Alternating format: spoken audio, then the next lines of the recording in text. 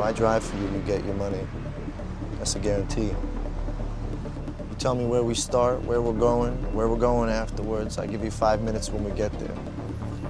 Anything happens in that 5 minutes and I'm yours, no matter what. Anything a minute either side of that and you're on your own. I don't sit in while you're running it down. I don't carry a gun. I drive. On the slow-mo, neon-drenched streets of LA, a stunt driver by day and getaway driver by night gets embroiled in a complex web of violent crime to protect the woman he loves. Nicholas Winding Refn's cerebral crime drama introduced a new talent to mainstream audiences. Ryan Gosling brought the star power as the silent anti-hero, and a hugely talented supporting cast confirmed Drive's status as a modern classic. My name is Luke, and the real heroes with me are Westy. Now that is one fine-ass motherfucking pussy-mobile, motherfucker, damn! And Matt. Kinda like action films, sexy stuff. One critic called them European. I thought they were shit. All the Right Movies will give you a 2-hour window. Anything happens in that 2 hours and we're yours, no matter what. Anything happens a minute either side of that, and you're on your own.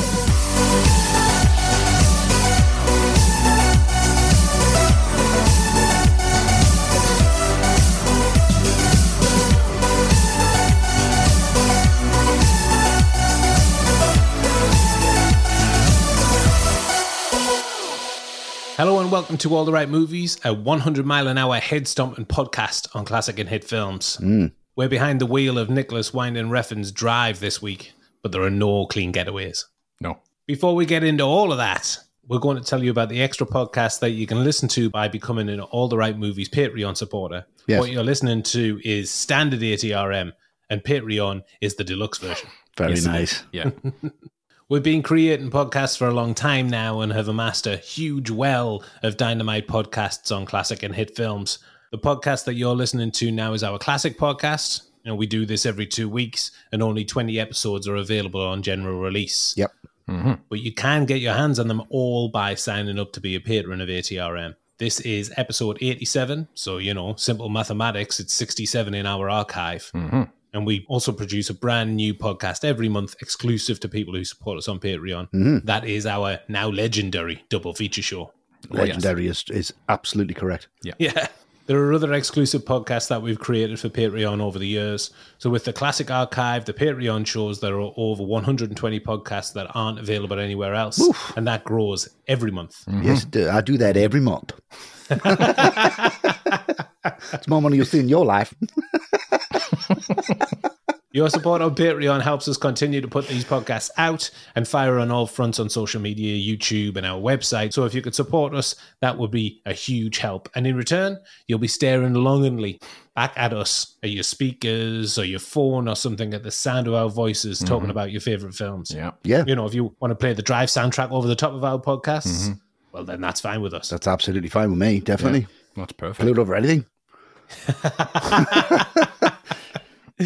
We don't go in for the whole overcharging bit either. You do get absolute value for money. So go to patreon.com/all the right movies to sign up. Thanks, absolutely. Yes, it all makes sense. Just go and have a look. Yeah. It all makes sense. It all makes sense. What I've just said didn't. No, it does. It all comes together. Yeah. And you see what you get, how much you... Oh, yeah, this is good. No, that's a lot. Yeah. That's a lot. Yeah, it is a lot. It is a lot. Back behind the wheel then, fellas. Westy, this one was your pick. It was. Naturally. So why do you want to talk about Drive? Well, why not? I mean, it's been on there a fair few times. One of them films that I thoroughly love. And one of them rare films that I very rarely watch because I don't want to overdo it. Have you got them? Yes. Like, I don't want to get sick of it. I want to be surprised I want to be surprised every time I watch it, and this is definitely one of them. And I just walk away from this thinking, was that an hour and a half? So much happens in it. It's such a beautiful switch of genre as it goes from a romance to this incredibly violent crime thriller. It's got some really good performances. The soundtrack's fucking amazing. The direction's really self-assured. The cinematography's unreal. The action sequences are great. It's really, really surprising film. It subverts expectations left, right, and centre. And it's right up there for me at this time, around 2011. I needed a film like this to come out, which had this kind of sensibility. Constantly surprised by it. Yeah. Constantly love it. I think it's a brilliant, brilliant film, and I'm very, very excited to talk about it. Very nice. Well, I'm sure we all do remember the film coming out. I remember that, and I remember the hype that it got, which generally tends to put me off a film. I don't know why, but my brain pushes against that. I think I mentioned it in the I'm past. exactly the same. If anything's overhyped at the time, I have to wait. I mean, I'm just getting into the White Stripes. Every time with the White Stripes. Every time. Can't remember, you pulled that about 3 episodes ago. Exactly. 13. See, if you sign up for Patreon, you get all this crack. When's the first time you did that? Like last week. Yeah, it was, yeah. And on the surface, this film seemed a little too artsy-fartsy, really, for my I know what you taste. mean. Yeah, for your taste, yeah, absolutely. But I did get round to watching it pretty soon after it came out, and I really enjoyed it, but I hadn't seen it since until revisiting it for this episode. Okay. And I was pleasantly surprised how well it's held up and how well it's endured. Yeah. I was really captivated by the mood and the feel of the film. The long silences should really be a put-off for me, but I was hanging on every word, of which there are few, and every scene. And I think it's a magnificent film. It's one of those films that we talk about on the show that I wasn't too familiar coming into it, and then I go away with something that I absolutely have fallen in love with. Yeah. And of course, Gosling, you can't go wrong. No. And Matt, what about Drive for you? It's just really cool. That's why. It's sure is. Great film, great one to get into. A filmmaker we've not tackled before. Probably, in all honesty, not likely to tackle again after this. I wouldn't have thought. Unfortunately. Definitely not. I definitely could. Oh, Westy No, you definitely could, could. Westy. You'd be on your own. That'd be a one-man show. It is. It That's is. a solo Yeah. album from Westy. That's Wings. Yeah.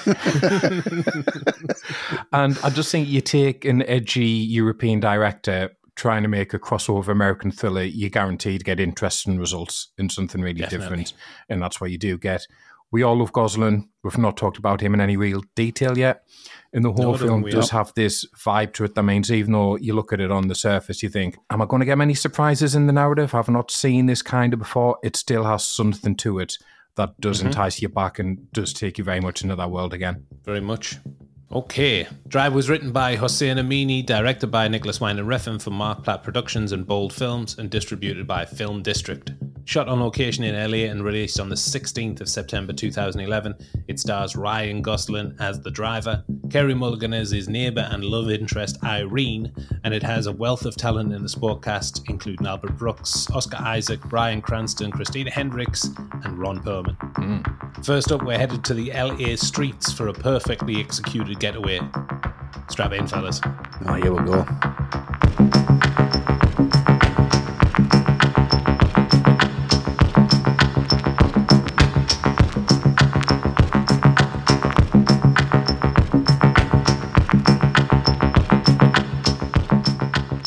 A pulsating soundtrack introduces us to the world of our unnamed protagonist, plotting a job.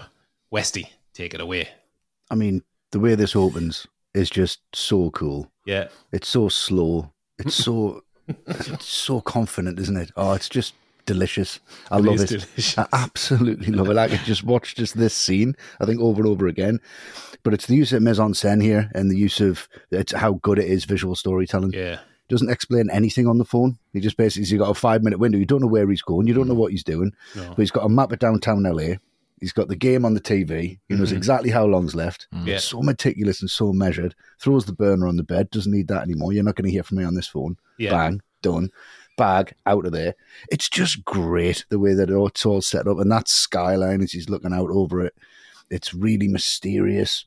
It just really pulls you in and nothing is really happening. It's just great. It's great use of just a track, a great use of just moving around the room, and an introduction to a character that absolutely sucks you in. And you kind of just think, well, how slow is this film going to be? Where's it going to go from here? Who is this guy? And it's very 70s. Yeah. It's very like La Samurai even. It goes right back to that kind Very of much. introduction to a character where it's just this mystery. I just absolutely just wanted to stand up in the cinema and applaud when I first saw it. And I still do, to be honest. I think it's just a wonderful introduction to the character. It is, yeah. I mean, we know this guy's in complete control. He ain't in no rush at all. The way he's sauntering through that garage to get to his Chevy Impala. Yeah. Oh, that slow tracking shot, that matches that as well. I just love that. I'd be bumbling all over the place. I would have like, my phone wouldn't have enough battery in it. I'd be like, oh, what time is it? Is the game on already? Jesus Christ. It'd be all over the place. But it's just, it's how meticulous this is without being pretentious. And that's one thing I'll say about this film. It should be really pretentious and it's not. It's super cool and super accessible, which is a very, very rare balancing act pulled off by Refn, I think. Very much, yeah. I'm sure we'll get into that as our conversation goes on. Consistently, probably. Yeah. Matt, what about you in this opening sequence? It's the getaway for me, because that getaway, it's like a chess game. Yeah. Because you've obviously got a sense of speed in there, but cutting underneath all of that is how he's thinking strategically to get them out of there. I absolutely love that bit where he sees the cop cars at the junction, so he just pulls in behind the parked truck and knocks the lights off and just waits. You're not focused on the speedometer ever. No, you never know how No, fast he's going. It's ever. not about speed, is it? No. It's about precision. I think that's the whole film. Yeah, it is. And it's also all about what the other person is doing. So when he's watching the helicopter try to pick out the right car and he's listening to the police broadcast at the same time, and only then does he accelerate and draw attention to himself. Perfectly timed. So he's one step ahead at all times, and it's not about taking dangerous risks or driving faster than anyone else. This, to me, is why it does have this feel of strategy to it. It's about holding your nerve. So when the driver's at the red lights and the cop car's at the opposite side and he knows he's being clocked, that, to me, it's like when you watch two gunslingers in a Western, waiting for them to like draw first and for it all to kick off. I want to pick up on the word Wesley said, because I've got in my notes as well. It's meticulous. Tying his watch around the steering wheel so he doesn't get distracted by having a look at his wrist instead. Yeah. It's just there. It's that those like nth degree differences to the job that he does.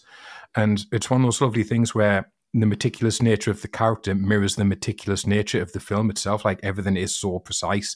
The fact that in this whole sequence, you're either in the car or you're seeing it from the POV of being in the car. You don't do the cliche thing of switching to a shot of the car itself, dodging around traffic, accelerating away. It just gets the headspace of the character and the feel of the film at the same time.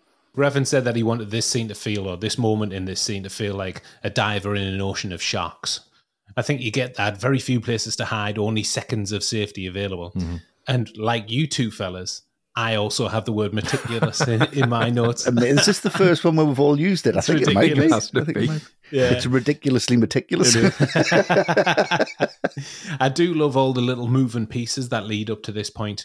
He has been so in control. The opening scene in his apartment at halftime, like you said, between the Clippers and the Knicks, Westy. Yeah.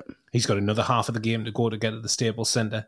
It may not have been his plan all along, but we know that he knows the LA streets like the back of his hand on account of that phone call and the map on his table. Yeah. And the game is playing all the way through this opening scene, so he's keeping tabs on it through the second half. And they say on the commentary when he gets made at the lights, like that gunslinger bit that you said, Matt, there's less than a minute to play at the game. And he takes note of that. You can see he turns the volume up and he takes note of that, and that's his get out. That's why he's going to accelerates. make his play. Boom. Because there's a minute left. Exactly. He's passed the cup car into the stadium like a pro. Amazing stuff. And it's all about time. The song in the scene called Tick of the Clock. His wristwatch, obviously on the wheel that you mentioned, Matt. There's a countdown on the radio. The driver knows that time is everything, and that's how he can do what he does. And what I love is that he just leaves the two guys to fend for themselves. He does, That's it, 5 minutes. Yeah. 5 minutes. He's given them 5 minutes. He's kept up his end, and it's executed perfectly. Cap on, jacket inside out, over the shoulder. Magic. Just walks past fantastic. the cops. He does. Brilliant. He stops for them as well. Yeah. He stops and kind of lets them pass. It's so fucking good, Great. that man. Perfect setup for the character. Yeah, brilliant. Following this scene, we see the driver at both lines of his work. He meets his next door neighbour and gets further acquainted with her when he fixes her car. In our next sequence, we're looking deeper into that burgeoning relationship between the driver and Irene and the shady quarters he operates in. Westy, chopsticks and a fortune cookie for you. Just the introduction of Bernie here, the introduction of Shannon, the introduction of Nino. It's all fantastic, these three coming together. It's so funny. And it's got this real playful tone, but at the same time, I don't want to be in there. I don't want to have anything to do with these people. There isn't there. It's just, it's violent and it's racist and nobody likes each other. And everyone's trying to get one up on each other. And he's like, "What? Put out the fucking cigarette. I'm eating over." And he's like, "Oh, he's just so nervous. He doesn't even know what he's doing." And you have this bumbling from Shannon and he's just trying to set this up. And when he asks for, like, it's the 400k, isn't it? He asks for, and then he just goes, it's like children negotiating over 400 grand. And they're just lovely back and forth, and you can just see this tension building between it all. And you know these are the bad guys. And the first time I saw this, and everyone that I watch it with who's seen it for the first time is expecting some kind of Days of Thunder ending where he's the driver and he's going to fuck this guy over and he's going to buy the race car. And it's such a red herring where it leads you into the film and you think, well, that's where it's going then. And it goes somewhere completely different. And Bernie's just one of the best characters Brooks has played for me. Oh, without doubt. I think he's so funny and so dry and so terrifying. And I've seen Brooks funny and dry, but I don't think I've ever seen him this terrifying. No. And I also find Perlman hilarious in this. Giant face, Perlman, Massive hasn't he? face, massive teeth, massive personality, massive booming vocals. Just too much. And he's like, why don't you take a fucking hike? I want to talk to my partner. He's like, I'm only fucking with you, Sharon. Has a fucking leg. And it's What like, a prick. It's that pause, isn't it? We don't know at this time, but he's responsible for later it. we find out he's responsible for shattering his pelvis. Dick. Yeah, it reminds me of school bullies. And like the kid who wants to be in with the bullies is trying to be in with them and he's trying to be taken seriously and he isn't. I like that Shannon calls Bernie Mr. Rose. Just lets you know the hierarchy immediately. Yeah. Cranston here. I mean, I love him in this, and he was hot from the success of Breaking Bad at the time, so he wasn't short of movie offers. And he wasn't really sure if Shannon was the right part for him, so to decide, he'd started writing a list of pros and cons about the part. And literally, as he was doing that, he happened to get a follow-up call from Refn, so he took that as a sign and said yes over the phone. Oh, nice. Fate. Yeah. It's quite a left field move for him, isn't it? Because, you know, big props, he could have chosen any brainless blockbuster, but to take this small part in this small film by this weird European director. Yeah. I'm going over the sequence when the driver takes Irene and Benicio out on a little drive, because I just think, It's a beautiful thing. where does this scene come from? Grease, obviously. Well, I'm going to mention that, obviously. Of course you are. Has these outbursts of ultra-violence, and then you get this incredibly romantic and beautiful scene. It's like I'm watching The Notebook or something with Gosling in there. I know. Like the dappled sunshine bouncing off the river, just hanging out with this little family, you know, driving up the side of the flood canal. Yes, like Grease. Obviously taken from there. Yeah, Thunder Road. Thunder Road. It's just like this genuinely really lovely day out for everyone. But, you know, the music's a bit ambiguous, though. Is it saying he's a real human and a real hero? I think they could, you know, maybe get that across a bit firmer. Not sure what the message is in that song. Is that what you're saying, is it? Not entirely sure about what's happening there. No. What's the message? But I think just the way in general it plays out, it's almost like some cheesy meet cute. Like the driver, he's so like, he's almost bumbling at the garage. He's so like bashful around there. Yeah, and I he love is. Shannon. He like doing all the prompting. He's doing all the matchmaking. And the driver's like, I don't have wheels on my car. Yeah. And then he says, if you've got 5 minutes, I'll be like, if you've got 3 days. Yeah. It's like, I need to take this to Halfords. I'm absolutely fucked. I think Quick Fit is shut. Yeah. but so yeah, I love that slight awkwardness stuff, but that just melts away, and you can see how relaxed he becomes around her. And you can see there's just that instant connection, which is pretty much done without dialogue. It's in the visuals, it's in the music, it's in the body language they have around each other. And to end on that slow-mo shot of him walking down the corridor with like Benicio's sleep slung over his shoulder, wearing his jacket, and Irene's just smiling to herself like, oh yeah, who isn't in love with Ryan Gosling at this point? I know. Like, I I'm just in love with absolutely the am. whole scene. I'm in love with everybody at this point. I'm in love with love at this It point. is, though, isn't it? It's just a lovely day out for everyone. You're like, Is it beautiful. cheesy at all? Is it fuck? No. How? No, it's Yeah. not. How is it It's not? I don't know. I don't know how this scene exists in this film. Yeah. And yet it does. I mean, I'm in love with LA in this film, in this scene. Yeah. Locations is important to the film as any cast or the writing or anything like that. It's a character in itself, isn't it? Obviously, it really yeah. is. Yeah. And it reminds me very much of the LA that we see in Nightcrawler. Yeah, and Heat. But that's kind of fast moving and kinetic. And Yeah. here it's kind of dizzying and balletic and wonderful. And just take this section when they're out for this drive, playing Happy Families.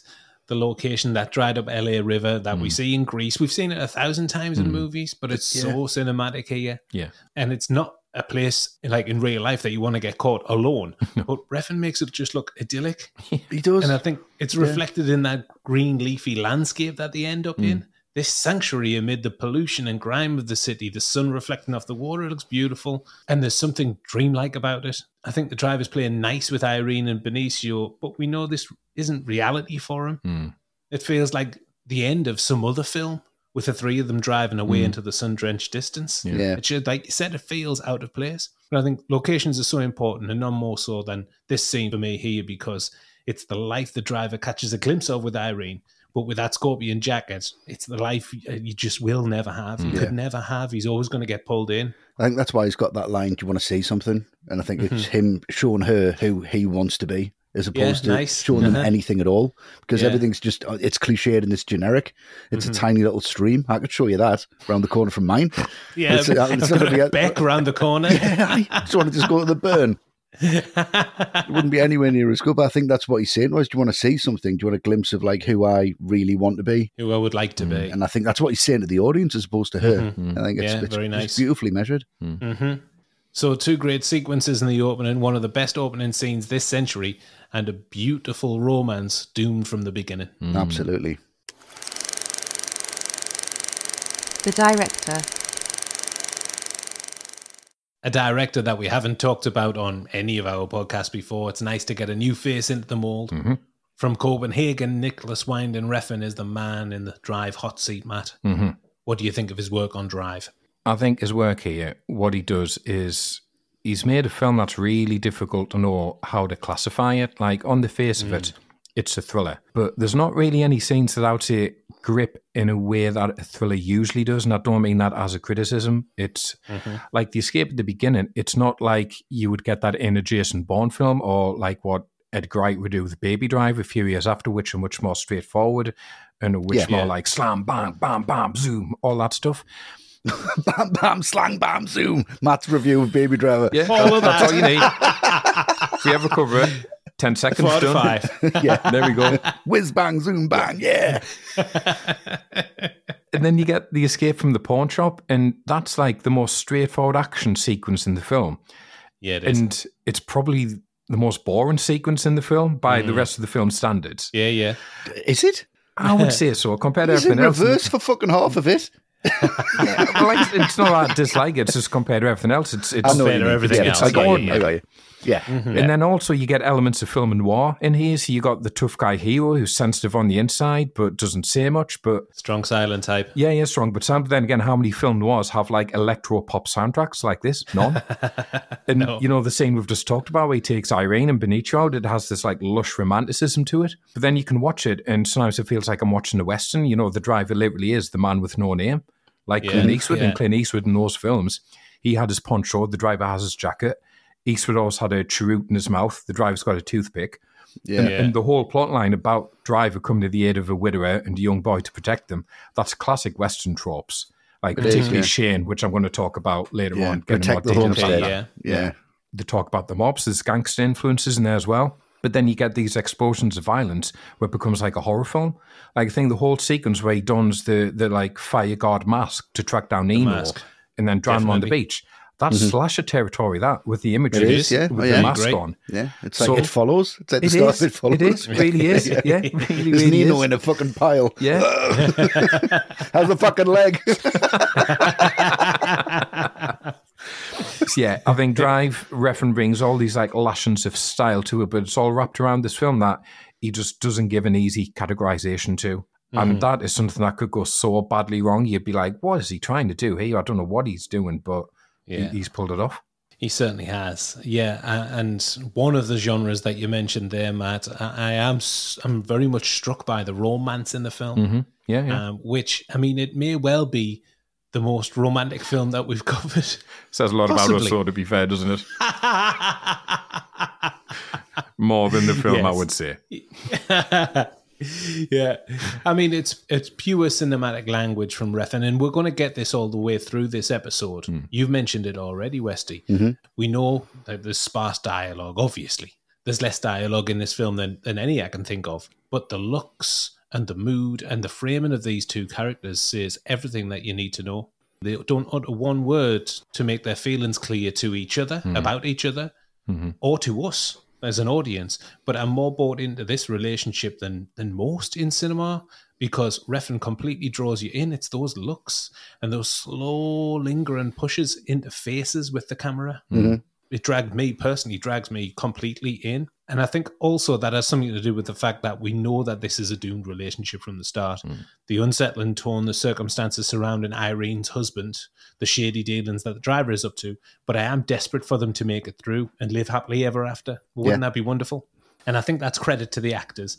But Refn makes a cerebral film about LA and crime and driving, also a deeply affecting love story, which I don't know how he's done that. No, I have no idea. I'm still baffled by that. No idea. You can tell that the driver has never experienced these kind of emotions in his life. He's probably never let anybody into his life emotionally like this. But he and Irene just connect on an emotional level, a spiritual level, and the kid feeds into that as well. Yeah, he does. The driver looks so content in their company, just with a big smile on his face. He only smiles when he's in their company. Yeah. And he talks much more than he does in any other company. Yeah, about cartoon sharks. Cartoon sharks, he's the bad guy. He's a shark. There are no good sharks. Brilliant. All of that I've said there, I get all of that from no dialogue. How's he done it? This is my interpretation, but Refn has painted that picture for me with these lingering slow images. And that's cinema at its core, isn't it? It's a visual language. Yeah, of course it is. It was from the start. Yeah. So I think a really strong imprint from Wyndham Refn here for me with his directional style and the way that he's framed these two characters and their romance. It's wonderful stuff. Yeah.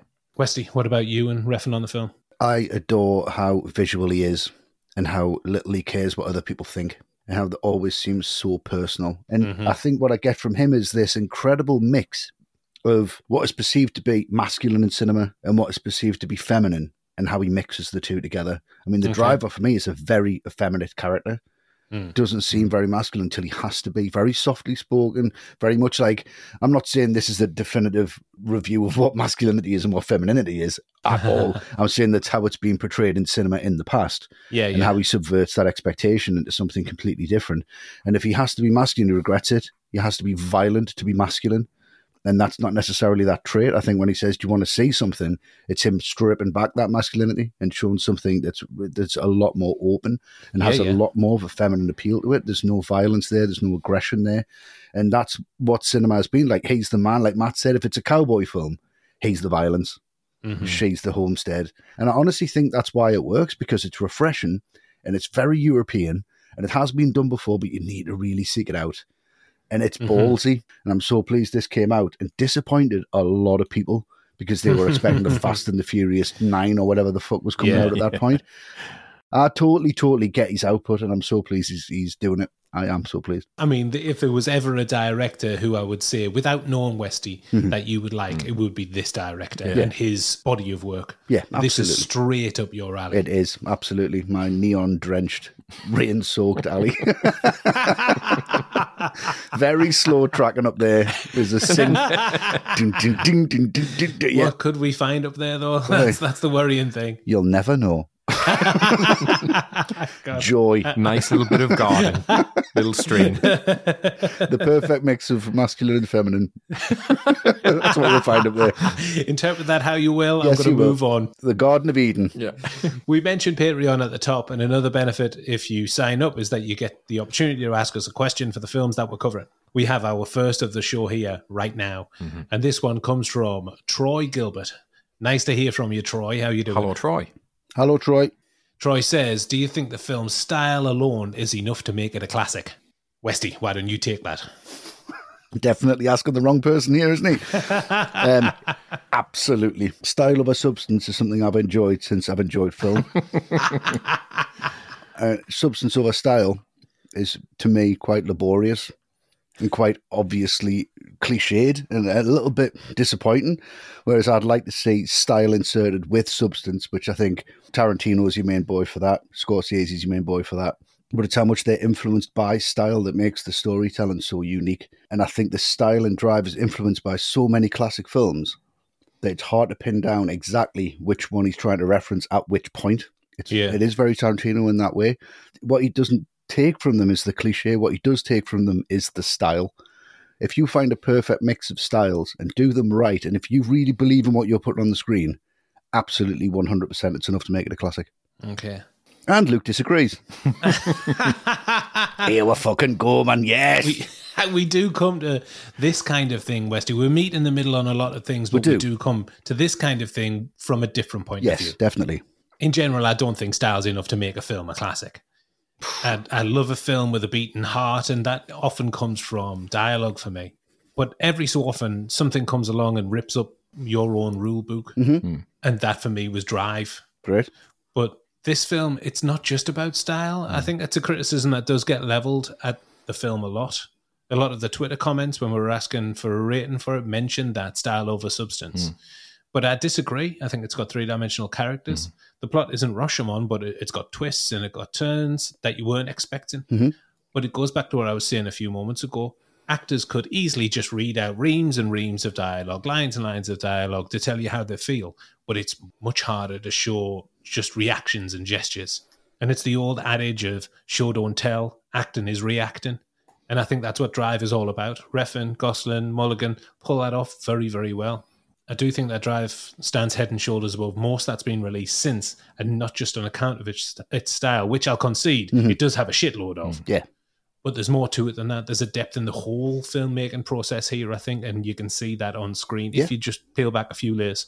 There's when he's talking to her and she gives him a glass of water and he's reflected in silhouette, with Standard and Benicio in the frame and she's on the other side of it, and that's the family unit and he's this like mysterious figure. And it's just that one frame. You don't even need dialogue. You go, there you go. No, you don't. And that's style. Yeah, it is style, but it is also, it's telling you a story. Yeah. But it's the style that tells you the story. Yeah, but often that doesn't necessarily add up. No. Often if you've got style, it doesn't necessarily mean you've got substance. Yeah, I think you need confidence with style. Yeah, you do, yeah. Matt? Yeah. What about you? What are your thoughts on that? Well, I think this question's a good one, isn't it? Because it doesn't just apply to Drive, does it? You could ask it as a general question, which is kind of where I came from, to be honest. And I think, no, I don't think style is ever enough in general. I think style is what gets you to take notice first time around. But for repeat viewings, I think you do need more than that, because I think you could take something like Alien 3 and genuinely say, well, that's got some style to it. It's got incredible production design, some amazing camera work. Fincher makes it look great, but everything else is missing. Characters, interesting narrative, story choices that work. So you wouldn't come back to that just because it looks good. And sometimes style can override everything else to the detriment, where it becomes distracting. I'm a fan of Wes Anderson, but when he's at his worst and at his most self-indulgent, and I've seen Asteroid City now, his stylus is irritating. It's like, just stop it. Like, just stop it. Stop making things look straight. Yeah, with primary colours. It's frustrating, that film. Yeah, yeah. And I think the only time you can say style is enough is if it's genuinely broken new ground with that style. And I think for that, I think you really have to go back in history. So really something like The Cabinet of Dr. Caligari, which is the definitive German expressionist film. And that is all style, but because there'd been nothing like that before, because obviously we're talking the 1920s, that has to be seen as a classic. So in general, no, style isn't enough to make a film classic for me. But to bring it back to Drive, I do think Drive has got substance to go with that style, though. Yeah, I agree with that. I think we all agree with that. Great question, though, Troy. Yeah, it is a great question. We could be here all day. Blade Runner, anyone? Yes. Yeah. Exactly. Exactly. Yeah. Jesus, heaps of style, but there's so much under the surface. Yeah.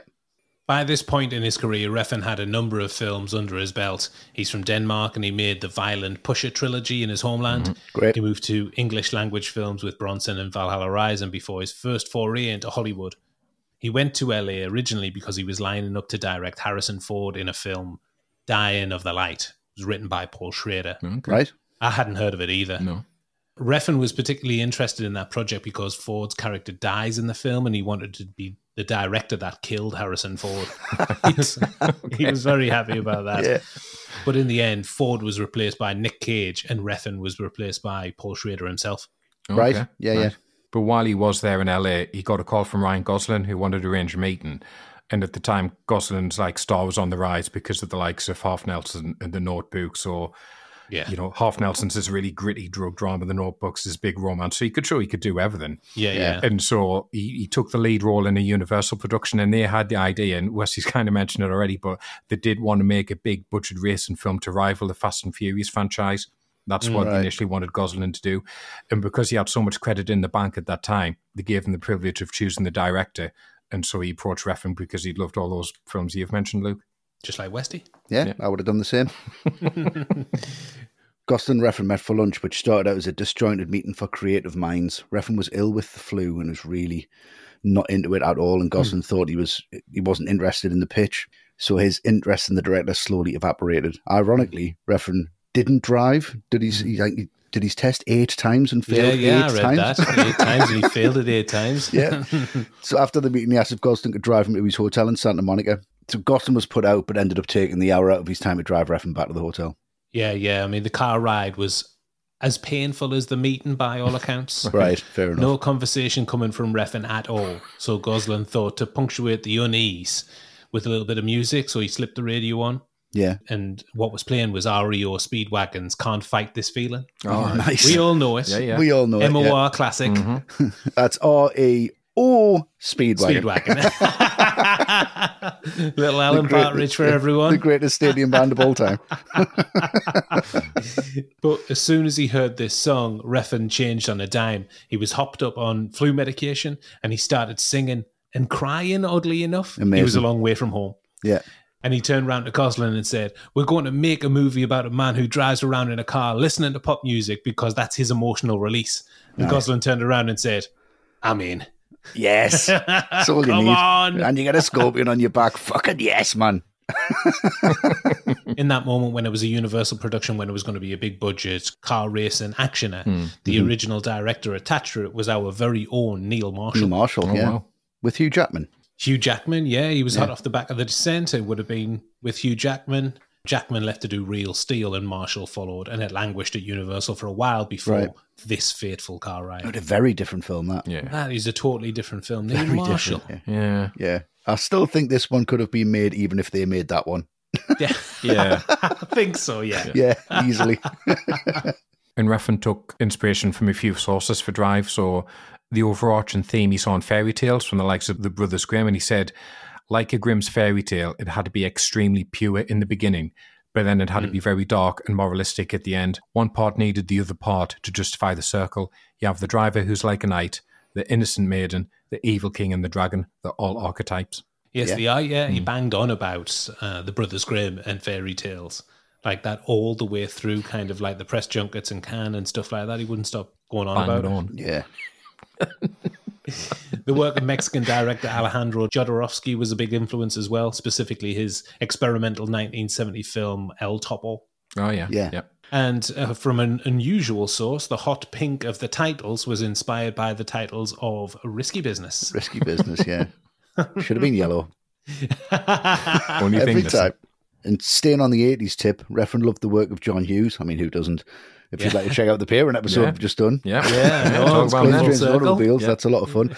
And the romance at the heart of 16 Candles worked its way as an influence. So Refn said, the thing is, you can't talk about love, you can only feel love. And I think he nails that. He definitely does. Gosling said, "We both agree that if 16 Candles had a head smashing, it would be a masterpiece." And Refn then allowed the actors to play around with the characters that he'd given them. So the script, that was being stripped back on a daily basis, basically. So there wasn't much more than a skeleton structure to work from. But this allowed the actors to develop the characters as they saw fit. So he would ask Oscar Isaac things like, if the scene could be anything, what would it be? And he asked each cast member to come up with ideas for their character. Yeah, it feels like a really organic process, doesn't it? And everybody's chipping in. He's not kind of like the omnipotent director that you would maybe anticipate. No. And Bryan Cranston decided to make Shannon a motor mouth to contrast the driver's laconic style, which I think you can tell. Yeah. Gosling was happy to have limited dialogue because he just finished Blue Valentine and said that he was tired of talking. Aren't we all? Fucking get on with it, mate. Oh shit, we've missed a trick here. We should just have silence for 2 hours We in this should, show. yeah. We'll just go back on YouTube and just stare at the camera as it slowly pushes in. It was very much a family affair during production. The cast and crew, they all stayed at Refn's house, and he worked on the script with Amini. He had an editing suite set up there, and he edited with Matt Newman on a night after film had wrapped on the day. So they would go back home, watch movies, listen to music, and go out for drives, life imitating art. Ryan Gosling said that Perlman and Brooks would sit outside smoking cigars and just joke around. Oh, Not what be a part of- wonderful setup. I know. Refn obviously wasn't familiar with LA, and he picked out locations with Amini and Gosling on night drives in the city. Nice. They did say that they felt as if they were living the plot and narrative of the film as they were doing that. Yeah. Yeah. So Refn taking audiences unawares by breathing new life into a well-worn genre with his dizzying European aesthetic. Definitely. The cast. A big cast on Drive, an important cast, and a lot to talk about. And we picked out the main players in this section. Westy, it's over to you again. Obviously, we know who you're going for. Obviously, my pick, my shout, my choice, my man, Ryan Gosling. I think he's just wonderful in this. He really, really stands out as a real talent, and one that we hadn't seen for a long time. A real Hollywood talent. Yeah. In that he didn't want dialogue. He didn't need dialogue. There's such a depth to the character where it's quite rare that you get this. You don't need the backstory. Mm-hmm. And more importantly, you don't want it. No. Is there anything he isn't capable of?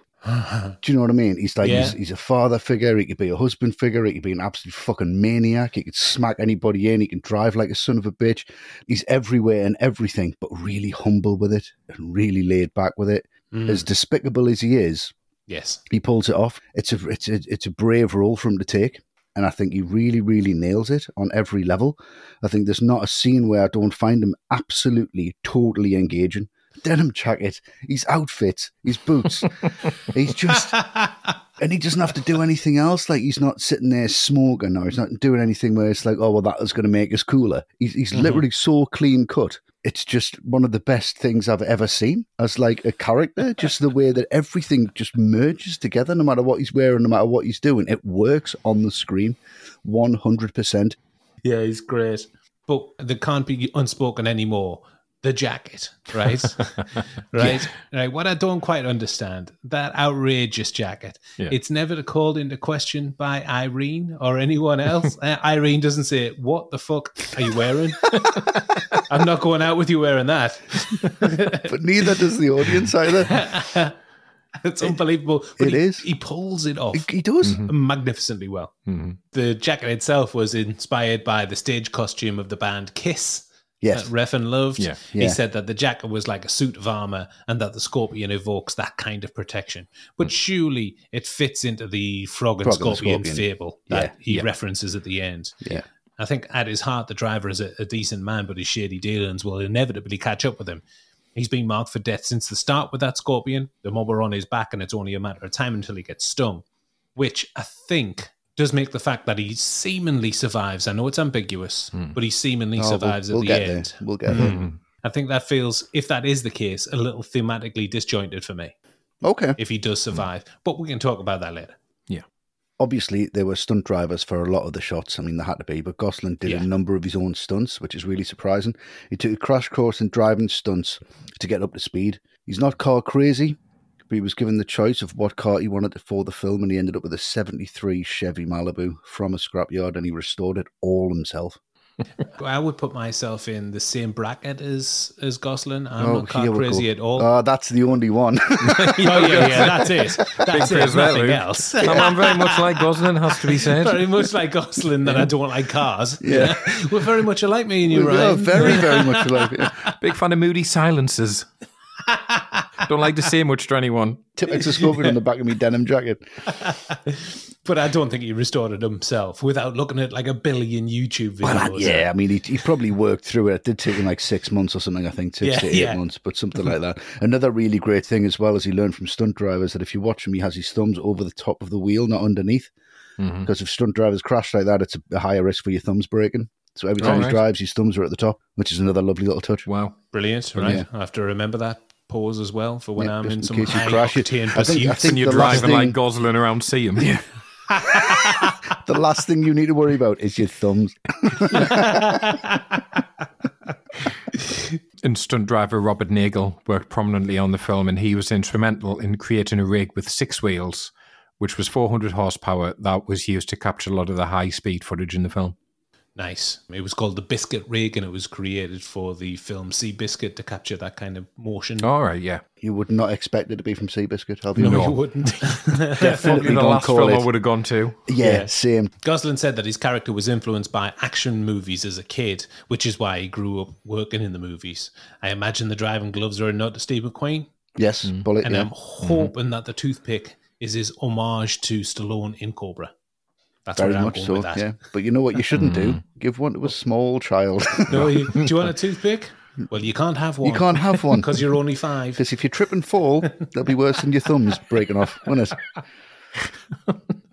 To cap off our bit on Ryan Gosling, we've got our second Patreon question. This one comes from a familiar face. It is from Dean Jones. Good to have you back, Dean. Hello, Dean. Hello, Dean. Dean asks, as a leading man, where does Ryan Gosling rank in your opinion? Can he be considered one of the greats? Matt, can he be considered one of the greats? Well, leading man to me, it's a bit of a loaded term. Like, if you say leading man, I think of people like Tom Cruise or DiCaprio, maybe George Clooney, people where just their name in a film alone, you'll get people interested on that basis. Jean-Claude Van Damme, people like that.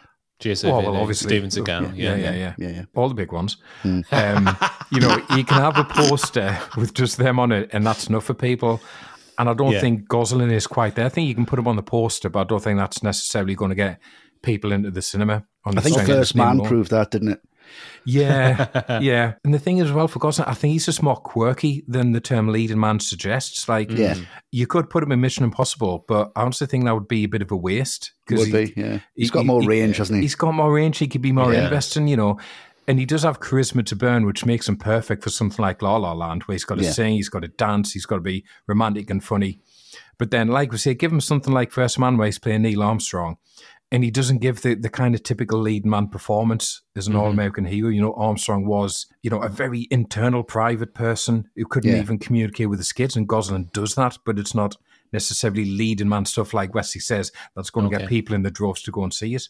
Yeah. Right. So Gosling, for me, you put him in something like this where he has relatively little dialogue, or you put him in The Nice Guys, or you put him in Barbie, where it's about the deadpan comic sensibility he has. Very good. That's when he comes into his own. I don't think the typical leading man performances, he's not that for me. He's something more interesting, to be honest.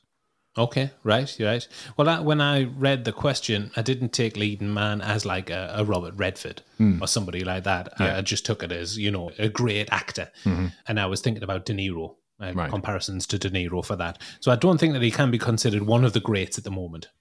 I think that comes with time and reflection, to be honest. I'm pretty sure that in the mid-70s, late 70s, when De Niro was probably doing his best work, that there would have been an argument against calling him one of the greats alongside, Brando or Mitchum going back a few generations. Yeah. So I think it just comes with perspective.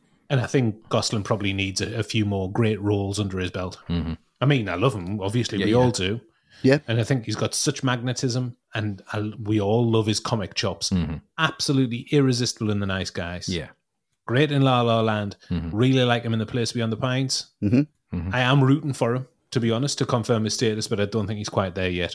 But again, The Nice Guys, that was a big flop, wasn't it? No one went to see that, unfortunately. A massive turkey. Yeah. What's wrong with people? Baffling. It's what is wrong with film. people? Because So it's funny. amazing. It's brilliant.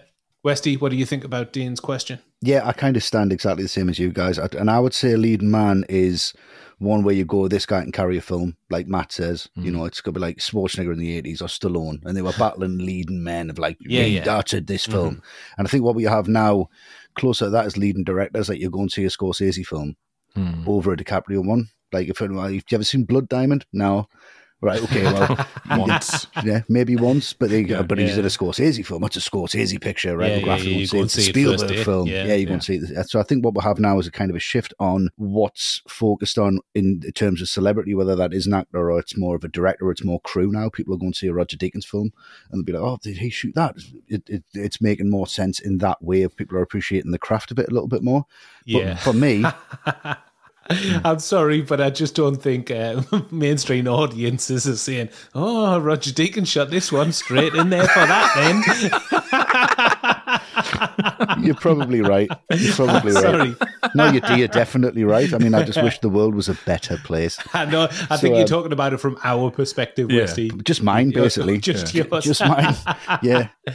I mean, you mentioned Redford there, and he reminds me of Redford. Because I think he's best with Hoffman, he's best with Newman, he's best when he's got someone to work with as a bit player. Not an amazing leading man, but an incredible actor.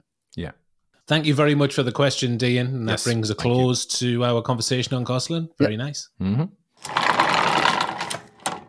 for my cast member, I'm talking about Carey Mulligan, who plays Irene, neighbour, love interest, wonderful woman. Yes. And I'll be honest, when I came back to revisit this film, which I hadn't seen in years, probably about 10 years, Wow. my first thought was, Carey Mulligan sticks out like a sore thumb in this cast. Yeah. She's Right. British. Mm-hmm. I didn't know she could play a role like this. Nothing to do with her acting chops, but can she sell that she's an American gal married to the wrong guy instead of the genteel English girl that I know she is with that accent. Yeah. Quite prim and proper. Mm-hmm. And I was completely wrong. I think she's perfect for this role. She sells the accent. She's got some toughness, which is kind of lurking below the seemingly fragile exterior. I mean, she'd have to be tough to make it as a single parent in this world, and all that comes with being married to someone like Standard. Yeah. Mhm. I love that Irene isn't in an abusive relationship with Standard. Yeah, I think that feels a bit too by the numbers. Yes, definitely. I also like that she doesn't verbalize that she doesn't want to be with him either. Pretty sure that she doesn't, but that's not obvious. No. A role like this, the misery of Irene's existence could have been heaped on far too thickly, but Refn just floats over that and Mulligan plays it out beautifully for me. Yeah, she does. The one thing that stuck out from me right near the start, and you've mentioned slightly, Westy, is that the driver's gone to a lot of trouble, I imagine, to get her help with the car, fix the car out, take her back home. Yeah. When they get back to her place, all she offers him is a glass of water for his troubles. That's it, yeah. I can get that at home for free. Yeah. And it's next door.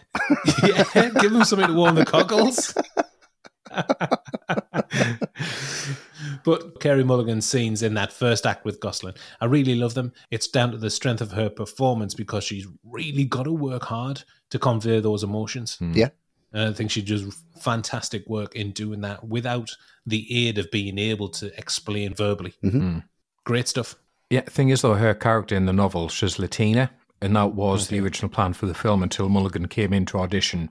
And as soon as Refn saw her, he said, "You're it." And apparently he was just struck by the innocence she conveyed and thought it fit Irene perfectly. And also, Refn's wife had seen The Education from 2009, which Mulligan, probably a big breakthrough, to be honest, and she loved her in that. Yeah, she's great. Yeah, I really, really like her. And I like Yeah. a lot of the stuff that she's done after this as well. Yeah. She said that making the film boiled down to, quotes, staring longingly at Ryan Gosling for hours each day. What a shame. There's worse jobs, let's be honest. Lucky, lucky girl. Yeah. Sure, yeah. I do think that she's got this ambiguity to her performance as well, that you find out she was 17 and she was knowingly 17 and she knew for a fact what Standard was doing and that was approached. I think she does have this dark past. You don't know why Standard's in prison. You don't know why he's safe. Maybe he's taking the fall for her. He said that was illegal to start with. And she does have this weird kind of silent reserve, I think, as a character. And she plays that super well because she's just so sweet and gorgeous and just lovely and cute. And you're just like, well, I'm just going to hide behind that. And I think that, again, that's what Refn does when he's playing with the femininity and the masculinity of both the characters. He's kind of pushing them and subverting them and what you think you should know about this person. When really, I think there's a darkness to the character that it's only there and only really appeals after a few views. And all she wants is for Benicio to be fine. She doesn't really care about herself. Oh, that's clear. And that's obvious. But I think there's undertones to her character where people know. Yeah, there's a lot that we don't know and we can only imagine the darkness that she's seeing. Which is the brilliance of the writing and the brilliance of the performance. Or the lack of writing, really. Yeah. Okay, finally, Matt, we're talking about a performance I'm sure that we're all big fans of. Albert Brooks, because I think Oh, yes. it's one of the most interesting and left field pieces of casting I've seen in quite a while because he's normally just such a comic and affable presence. You know, He's wonderful as well. Albert Brooks, it's films like Broadcast News I always associate him with, Really? not Yeah. as a gangster, but that's what makes it all the more effective. And I love the fact you only get little hints of Bernie's background. Like, he used to be a film producer. So how's he a mobster at the same time? I like how that isn't explained. And I think Brooks brings a sense to Bernie. He'd probably be happier just being a producer. And you kind of feel this lifestyle isn't really for him. It doesn't really bring him... if the films weren't shit, he might have enjoyed it. Yeah. If they weren't European, Yeah. you know, Yeah. you would The have fact he enjoyed let it. Shannon overcharge him as well, like he let him do it. Yeah, Yeah, exactly. Well, that's it. Like, being a mobster, it doesn't bring him any happiness. It just feels like, oh, this is a responsibility. And the less he has to do with that aspect of his life, the happier he is. And it very much contrasts to the character and performance from Perlman as Nino, who gets off on being this huge, scary dude that breaks people's pelvises. There's none of that with Bernie. There's never a sense that he enjoys making people scared or he enjoys being sadistic or he wants anything other than a quiet life to run the restaurant, maybe get into the racing business, make some money from that. Yeah. But what's really clever is that doesn't soften the performance from Brooks. Like, we'll talk about the scenes in detail later on, but when he has to be violent, he's extremely convincing. Ooh, he brings the noise, doesn't he? Extremely scary. Shit. Yeah. Yep, absolutely. So it's like this kind of yin and yang with him. He's someone you can have a reasonable conversation with. You know, Shannon can insult Nino when he goes, "Oh, he couldn't find pussy in a whorehouse," and Bernie lets him get away with it. He doesn't like, "Whoa, come on, he's above you. You can't say it." He lets it go because it's easier for him, and he gets where he's coming from. You know, he genuinely tries to make a connection with the driver, genuinely tries to converse with him. Yeah, he does. He does, yeah. We're a team now. Yeah, we're a team now, yeah. But you do also believe that this man can have you killed and will do it himself if need be. He just won't enjoy it. Yeah. Yeah, and like Brooks really got into it because to minimise emotional cues and make him more menacing, it was his idea to shave off his eyebrows. Yeah, that's right. Right, Yeah. right. Wow, I knew there was something amiss Yes. when No I was eyebrows. watching the... Totally gone. Yeah. He's just such a great presence, He is. Albert Brooks, as Yeah, well. yeah. He's amazing. It was a curveball casting Brooks because, you know, obviously he's best known for his comedy sketches, writing, directing, performances. He said, "You've got to convince a movie studio to take out the Stellan Skarsgård and put you in. It's hard to do." Yeah, it's fair enough. He met Refn in San Francisco, where he asked Brooks why he thought he should be given the role, and Brooks said, in a very Brooks style, "The same 10 people always play the bad guy, so if you want everyone to think that your movie's old hat, cast them." Oh, what a zinger. Yeah. Old hat. Yeah. It's great. Yeah, all right, Grandad. Yeah. And then during this conversation they were having, Refn told Brooks that a scene of his from Lost in America had scared him. And then, without warning, Brooks grabbed hold of him, pinned him up against the wall, and quietly said, "To be violent, you don't have to scream at people." Nice. Oh, I mean, wow. You can see Albert Brooks saying that, Yeah. being very calm and very Yeah. measured. Yeah. Yeah. It was a pivotal moment in Brooks getting the gig, but initially Refn was understandably uncomfortable. Brooks said, "For a guy who films all this violence, I don't think he likes being touched too much." Who would? Yeah. That's fair like enough. that? Yeah, it's fair enough. I think a lot of credit needs to go to casting director as well, Mindy Moran, Yes. who brought together this incredibly eclectic cast. You've got great character actors like Ron Perlman and Albert Brooks, red hot TV talent like Christina Hendricks and Bryan Cranston, Yeah. and up-and-comers like Oscar Isaac and Carey Mulligan. One of the best casts in recent memory. And you've even got Russ Tamblyn I know, in right? there as the Yeah. doc who patches up the driver. Yeah. Wow, what's he doing in there for 10 seconds? Yeah. And I'm going to end on a quote from Refn, who was a fan of the casting process. He compared it to having sex and said, "Even when it's bad, it's still good."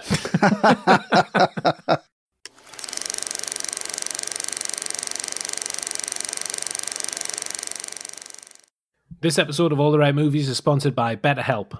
Without a healthy mind, being truly happy and at peace is hard. The good news is therapy works. But what is therapy exactly? It's whatever you want it to be. Maybe you're not feeling motivated right now and would like some tools to help. Or maybe you're feeling insecure in relationships or at work and not dealing well with stress. Whatever you need, it's time to stop being ashamed of normal human struggles and start feeling better because you deserve to be happy. And now you don't have to worry about finding an in-person therapist near you to help. BetterHelp is customized online therapy that offers video, phone, and even live chat sessions with your therapist, so you don't have to see anyone on camera if you don't want to. It's much more affordable than in-person therapy, and you can start communicating with your therapist in under 48 hours. Join the millions of people who are seeing what online therapy is really about. It's always a good time to invest in yourself because you are your greatest asset. And a special offer to all ATRM listeners, you can get 10% off your first month of professional therapy at betterhelp.com/ATRM. That's betterhelp, HELP.com/ATRM. Thanks again to BetterHelp for sponsoring this episode of All the Right Movies. The middle. The second act of Drive sees the happy family thing break apart for the driver. Standard, Irene's husband is out of jail and back in her life, and he brings his criminal baggage along for the ride. Yes. The driver intervenes for the safety of Irene and Benicio, and that's the scene that we're talking about now, the pawn shop heist. Oof. Oh yeah. I'm starting this off, and it's the meeting that introduces us to Cook and Blanche. Yes. It's a very short scene, but very important. It reinforces Gosling's character and sets all the chaos in motion. Yes. The driver gives it his usual spiel. I don't carry a gun, I drive. Yeah. Cool as cucumber. Love it. Yeah. Brilliant. And I mean, this guy, Cook, is a son of a bitch. He's an arsehole, isn't he? Yeah. Thinks he's a tough guy in his green tracksuit, shouting and barking orders all over the joint. I just love the menace that the driver brings to everything without any of the ranting and raving that Cook does. Yeah, just hands in pockets, just very cool. Yeah. Very cool. And this feeds off a previous scene in the diner, which blew my socks off when I came back to watch it. When the guy comes over talking about the job that they did a year ago, he's talking all kinds of shit, and the camera flies into the driver's face, and he says, "How about this? Shut your mouth, or I'll kick your teeth down your throat, and I'll shut it for you." Yeah. Oh, yes, that's what I want to hear. Yeah. Because you don't really expect him to be a tough guy, Gosling, really. No. Up until that point. Yeah. But the way he's framed in that scene, and this, you better not cross him. And they heard about Standard coming back as well, so he's double pissed. Yeah. Yeah, of course. Yeah, he is double pissed.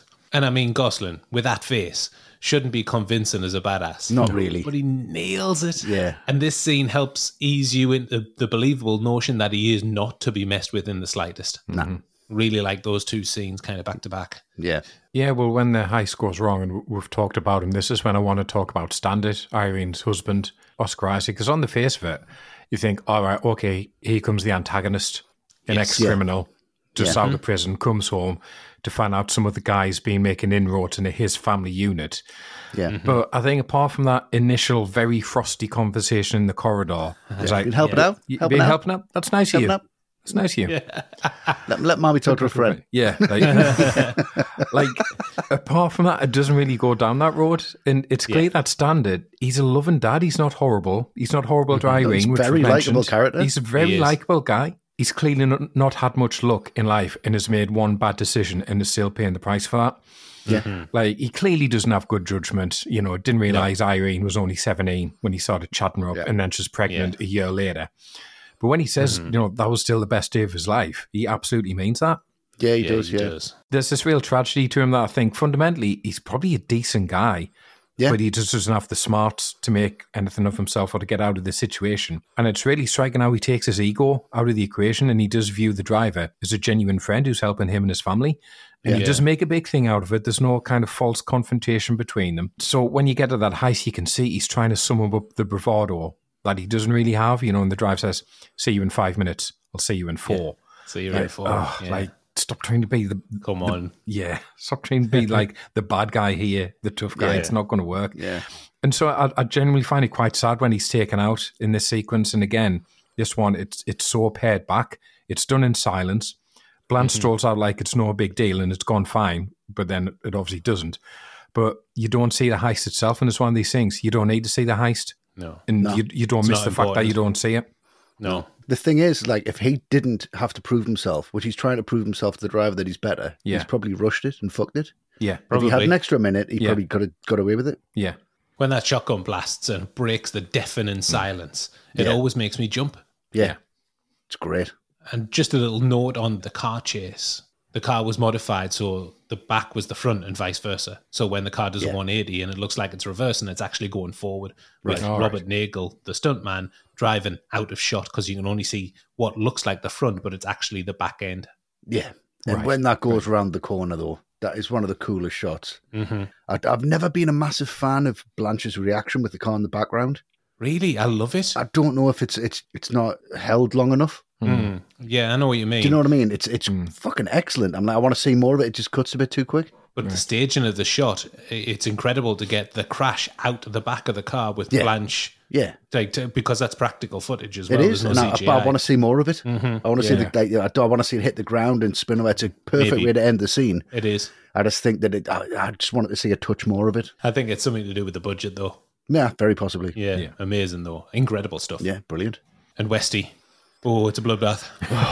Yeah, I'm going to go for the bit where the film completely spins the audience on its head. We're in the motel, and the driver completely changes personality. He locks that door. He walks over. Oh, yeah. Gloves go on. Slap on the bed, and he points at her. Unforgivable. And it's disgusting, but he's pointing at her as if he's got a gun to her face, and she buys it completely. And he said, "Every word out of your mouth is the truth, or I'm going to hurt you." Yeah. And you're like, why do I still like this guy? Yeah. It's Gosling's performance. It's absolutely amazing. And then you find out he's been ripped off, and then you're back on his side. Yeah. She's part of it. And then it just goes into Nicholas Winding Refn territory, which I'm just... You're all over it. I'm all over it. She gets up, she walks into the bathroom, she's fixing herself up because she needs to see Cook now. She's going to take him. Camera pushes in, stops, and comes back out, and then comes around and frames Gosling perfectly in a wanna. In, out, frames him. He's sat great. there. You get that text message, you don't know what it said. Yeah. Just his reaction, his look to her is like, oh, for fuck's sake, what have you done? And the way he picks the mattress up, and what's he doing? But obviously he's buying time, somebody at that door.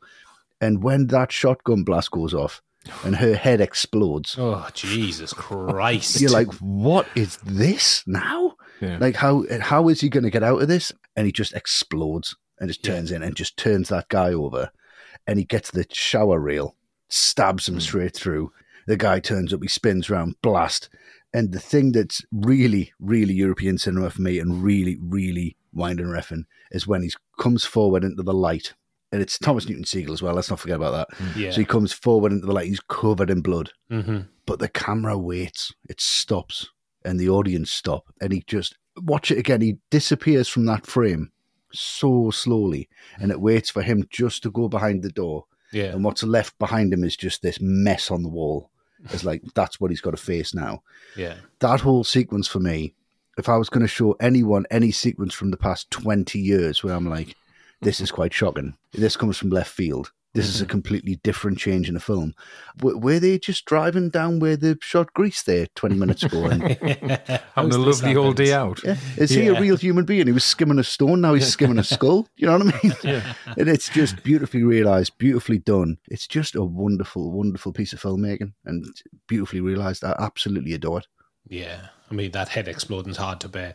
It is hard to bear, but it's beautiful violence. In the role of Blanche, Refn wanted to hire a porn actress, thinking that somebody from that background would have a natural authenticity. All right. He tested a number of actresses, but what they lacked was a natural acting talent. Yeah.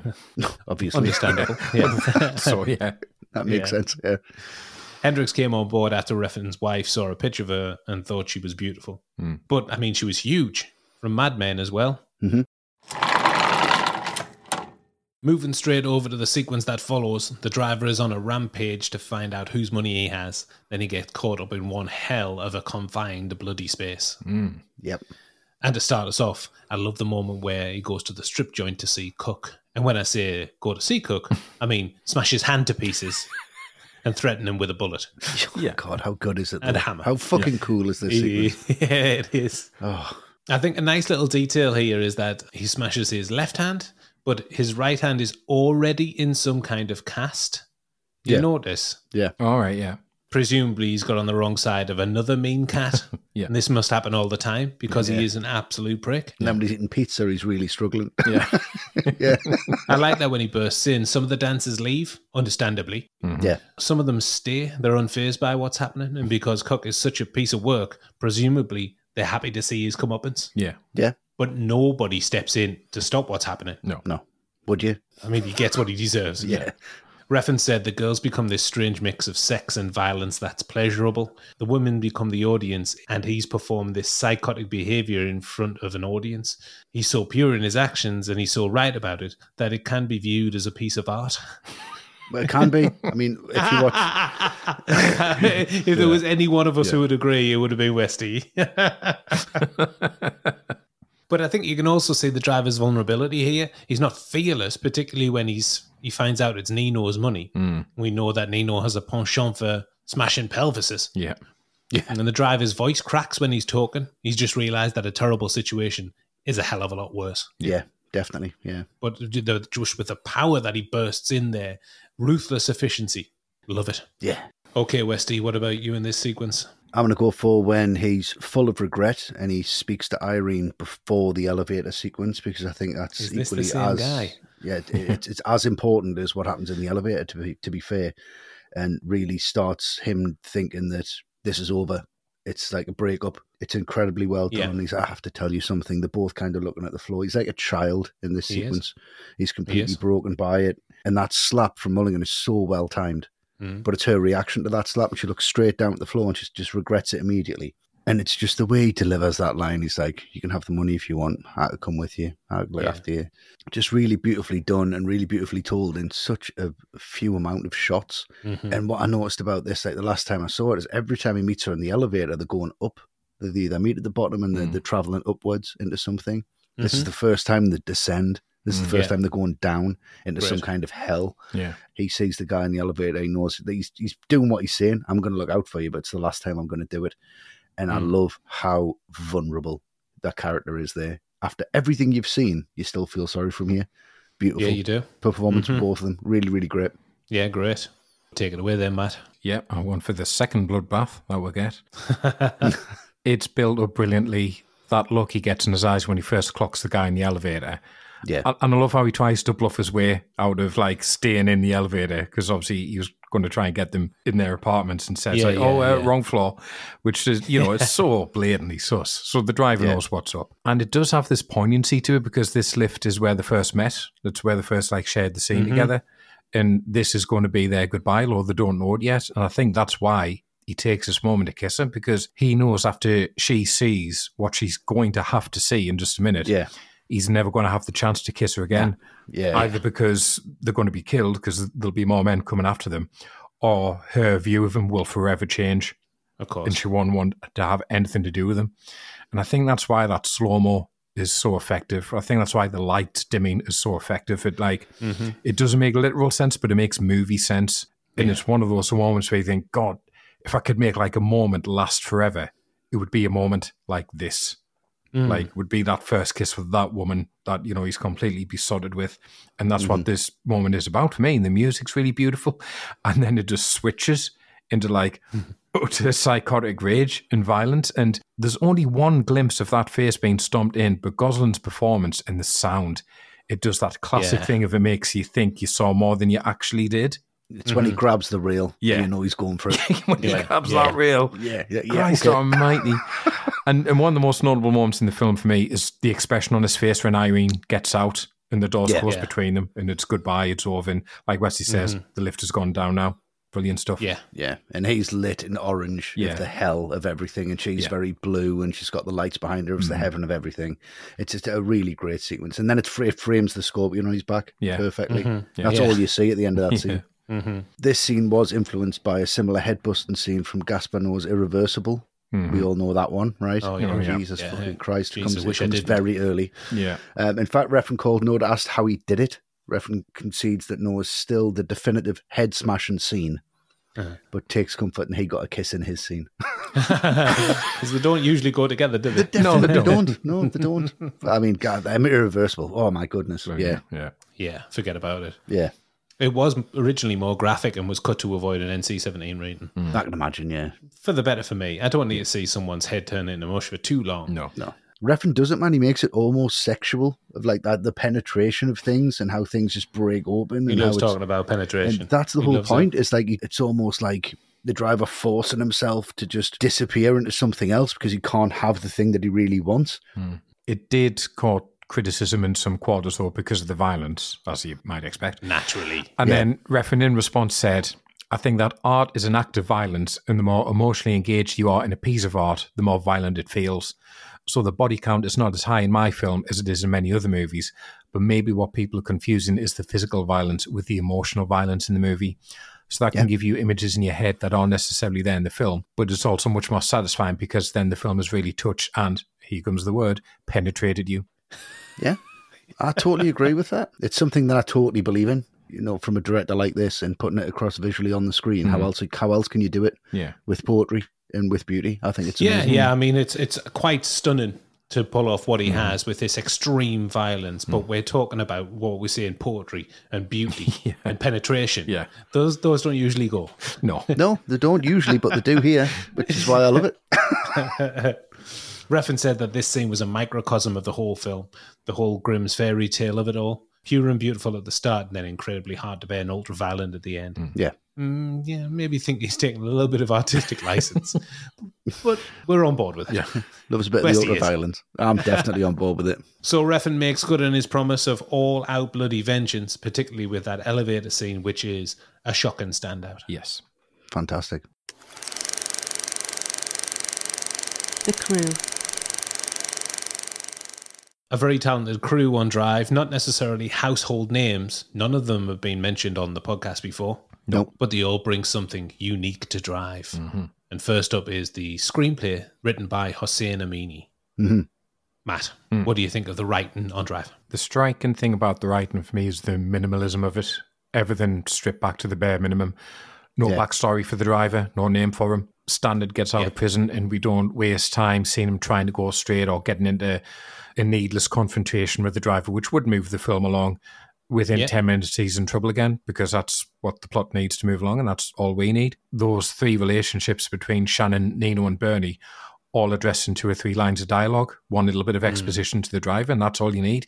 You don't need flashback scenes. You don't need Shannon chipping into the driver, oh yeah, that's what Nino did to my pelvis, this is how much it hurt.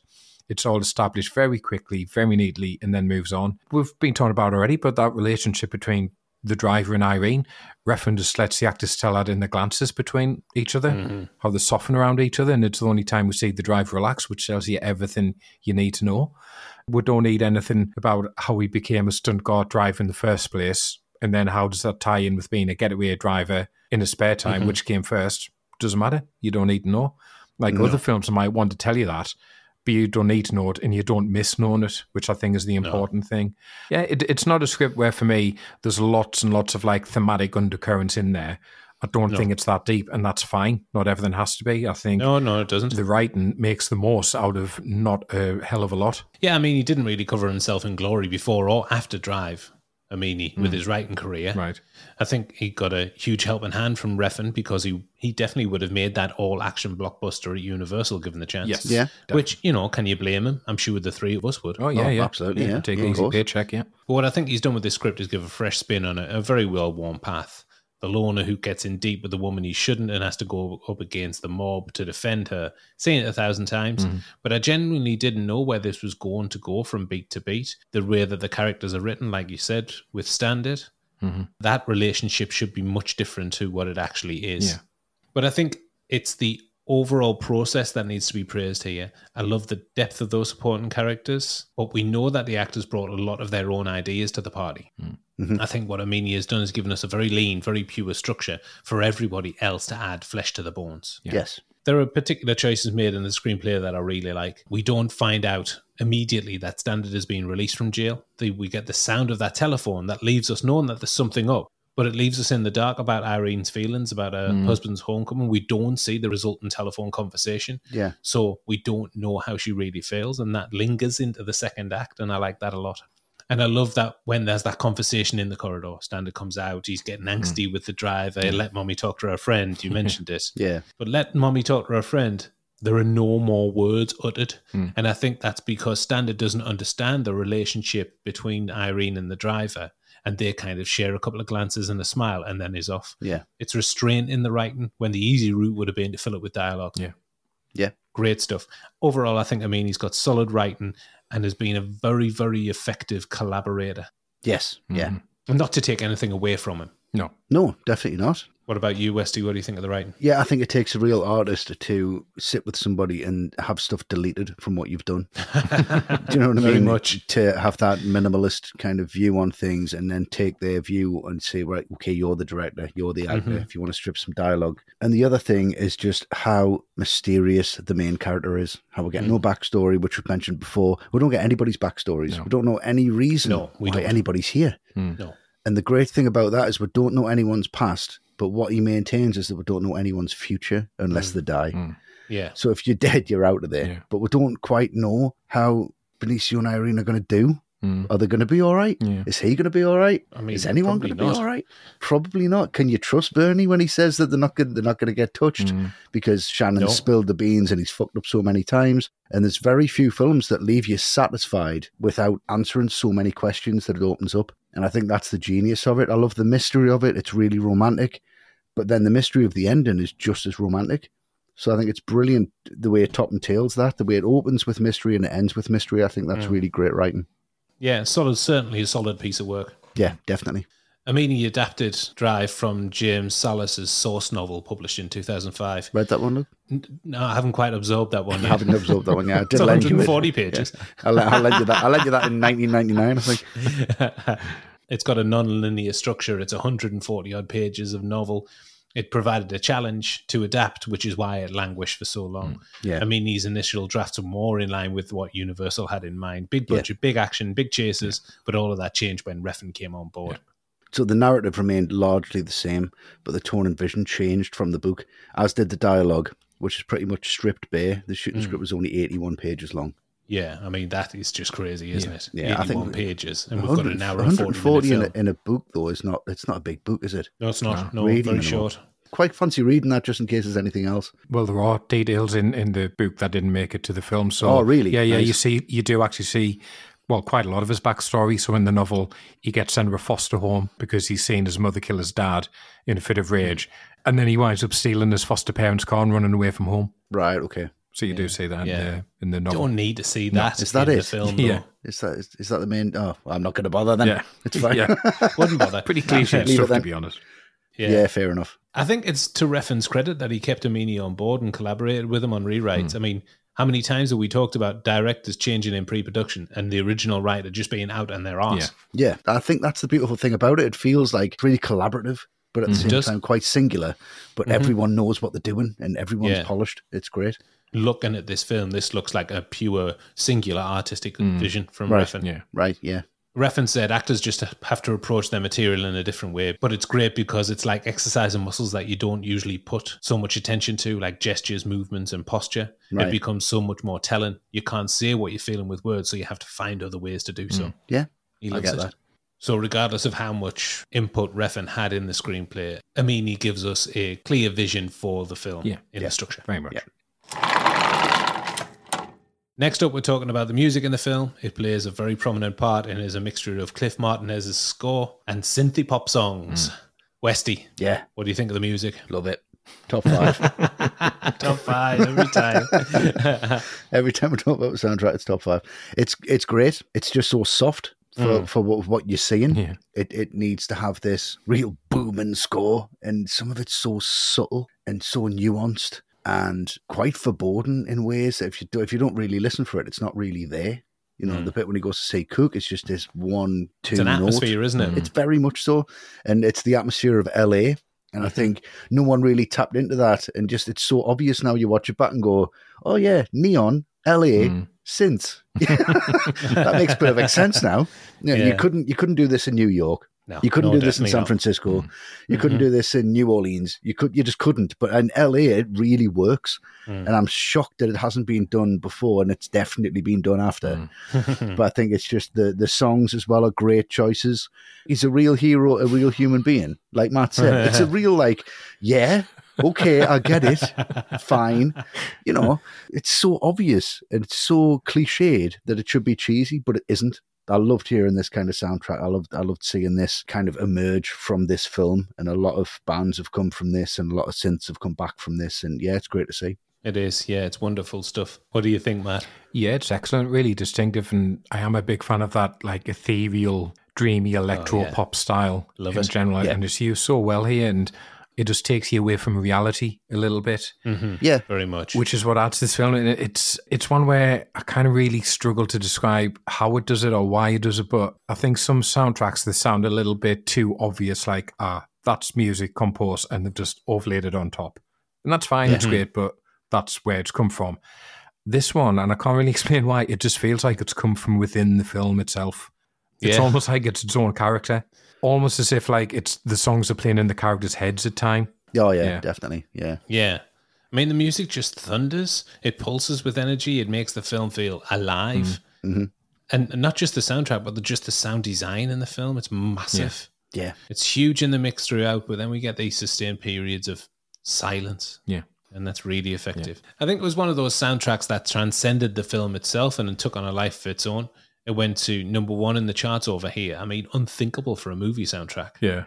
I think it's the perfect marriage of music complementing the visuals and vice versa. Yeah.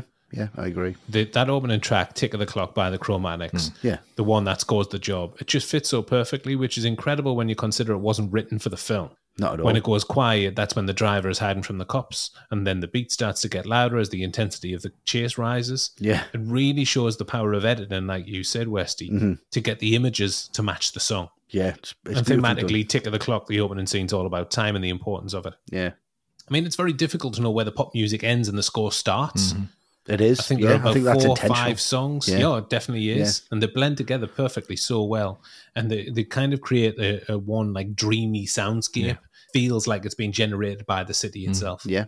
There's one use of music in the film that does take me out of the fit a little bit, but I'll mention that later. I know which one you mean. That's fair enough. Okay, right. The music wasn't decided on until post-production. They knew they wanted electro-pop music, but non-retro sounding. All of the songs bar one in the film were released no more than 4 years prior to 2011.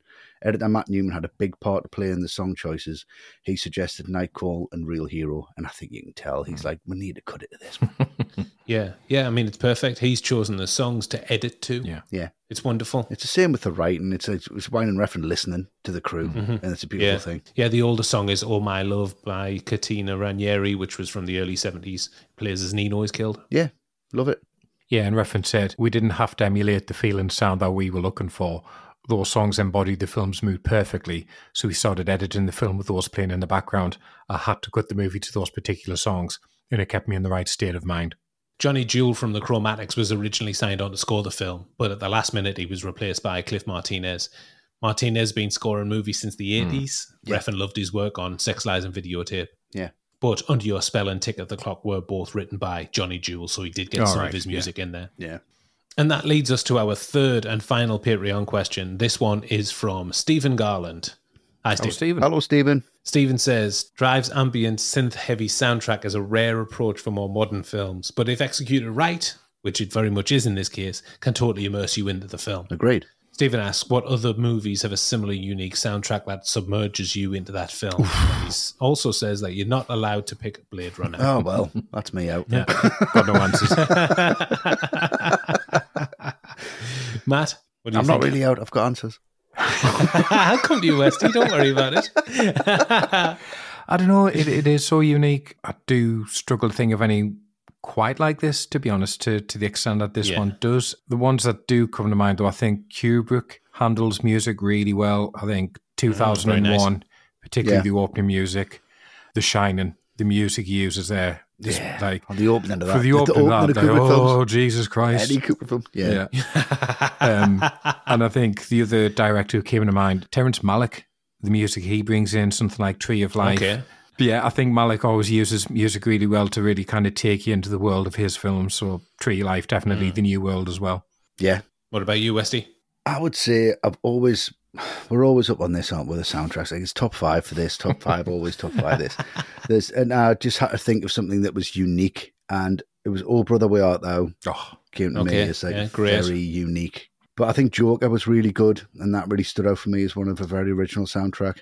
Yeah, that was nice. a beautiful thing. But the one that I'm going to say is Dead Man by Neil Young from the Jim Jarmusch film. Great.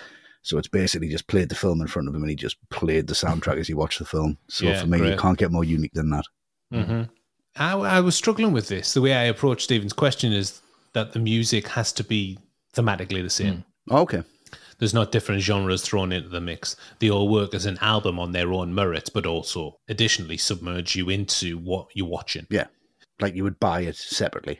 Yeah, exactly. Right. Yeah, that's right. So the first one I'm going for is the soundtrack for The Harder They Come, the Jimmy Cliff film. All right.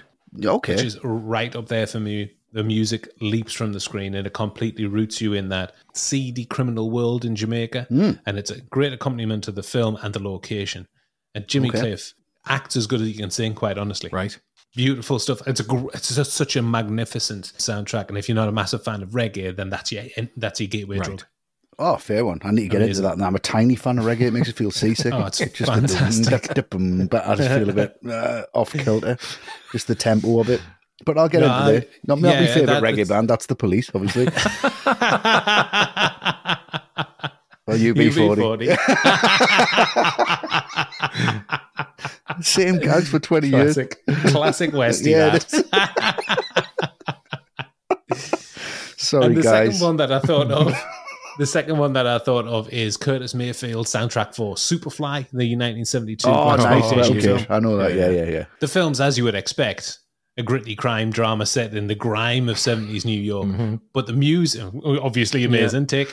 Yeah. But the music is almost too good for the film. It's okay. an amazing soundtrack. There's danger around every corner of that soundtrack, just like the film.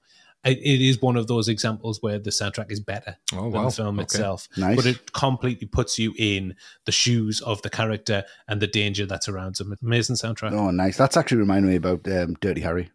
Oh, yeah. Which I think very is up there nice. as well. Lalo Schifrin. Lalo Schifrin, yeah. Wonderful. So, great choices on the soundtracks and a great question from Stephen to root them out of us. Yes, Thank you, Stephen. And finally, we have Newton Thomas Siegel, cinematographer extraordinaire. Yes. From one to the other, Westy, what do you think of the cinematography? Fuck me, don't put me up there. Jesus Christ. The pressure. Here's a fun little game for me to play only in the world. Okay. Was this shot on film or was this shot on digital? Matt? Film. Luke? Well, I know it was shot digitally. All right, fuck it.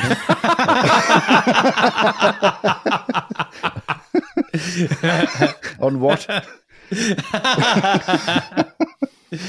Yeah, this was shot digital on the Alexa, which is very similar to what Dickens used for a lot of his stuff, and it just looks beautiful. It looks like it should be shot on film. Is the reason I asked the question. Yeah. It's got a very old school look, and the reason it's got an old school look is because it's such a small camera, but it doesn't move it a lot.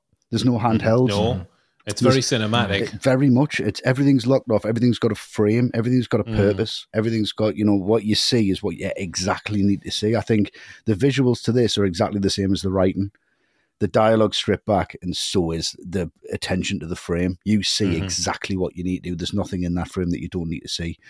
And I think the only tracking shot is the end when he walks into the restaurant to meet Bernie. That's the only time it's handheld. Because he finds he's really disjointed with what's going on. Yeah, he's not in control. Out of control, yeah. It's the use of mirror shots in this. I think Munich's probably the only other film where the mirror shots are as good as this one. Because you've got like that one I said where he's reflected, and you've got the family portrait, and you've got Irene standing next to it. You've got them driving down, and he says, "Do you want to see something?" You've got Bernice reflected in the rear view mirror. Yeah. You've got all of these frames within paint within paint, and it's just the lighting of this is just incredible, and how he's not scared to change it halfway through, like you talked about with the elevator scene, Matt. It just goes, it's cinematic. It shouldn't make sense. It should take you out the film, but it's done in such a beautiful way where you buy into it, and that's kind of maybe how that feels, and he makes it look like it should feel. But incredibly versatile, an incredibly good cinematographer, and someone who just said, look, Nicholas Winding Refn, what do you want? I'll give it to you. And he absolutely does. And he hasn't done anything like this afterwards. Refn has. But Siegel just went, that's it for me. I'm going to nail it. And he nails it on. And it's a beautiful thing.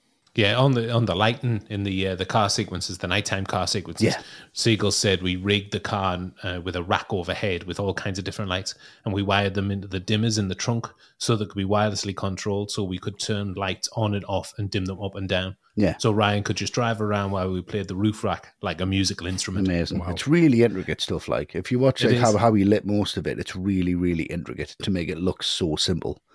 Yeah, fantastic work. So a very talented crew on Drive, all pulling together to create something greater than the sum of its parts. Yes. Absolutely. The end. We're into the final act, and it's not going to end well for anyone. We're starting off with people being offed all over the place at the hands of Bernie. Yeah. And I'm starting off with the interaction at Nino's. Oh, nice. Yeah, great.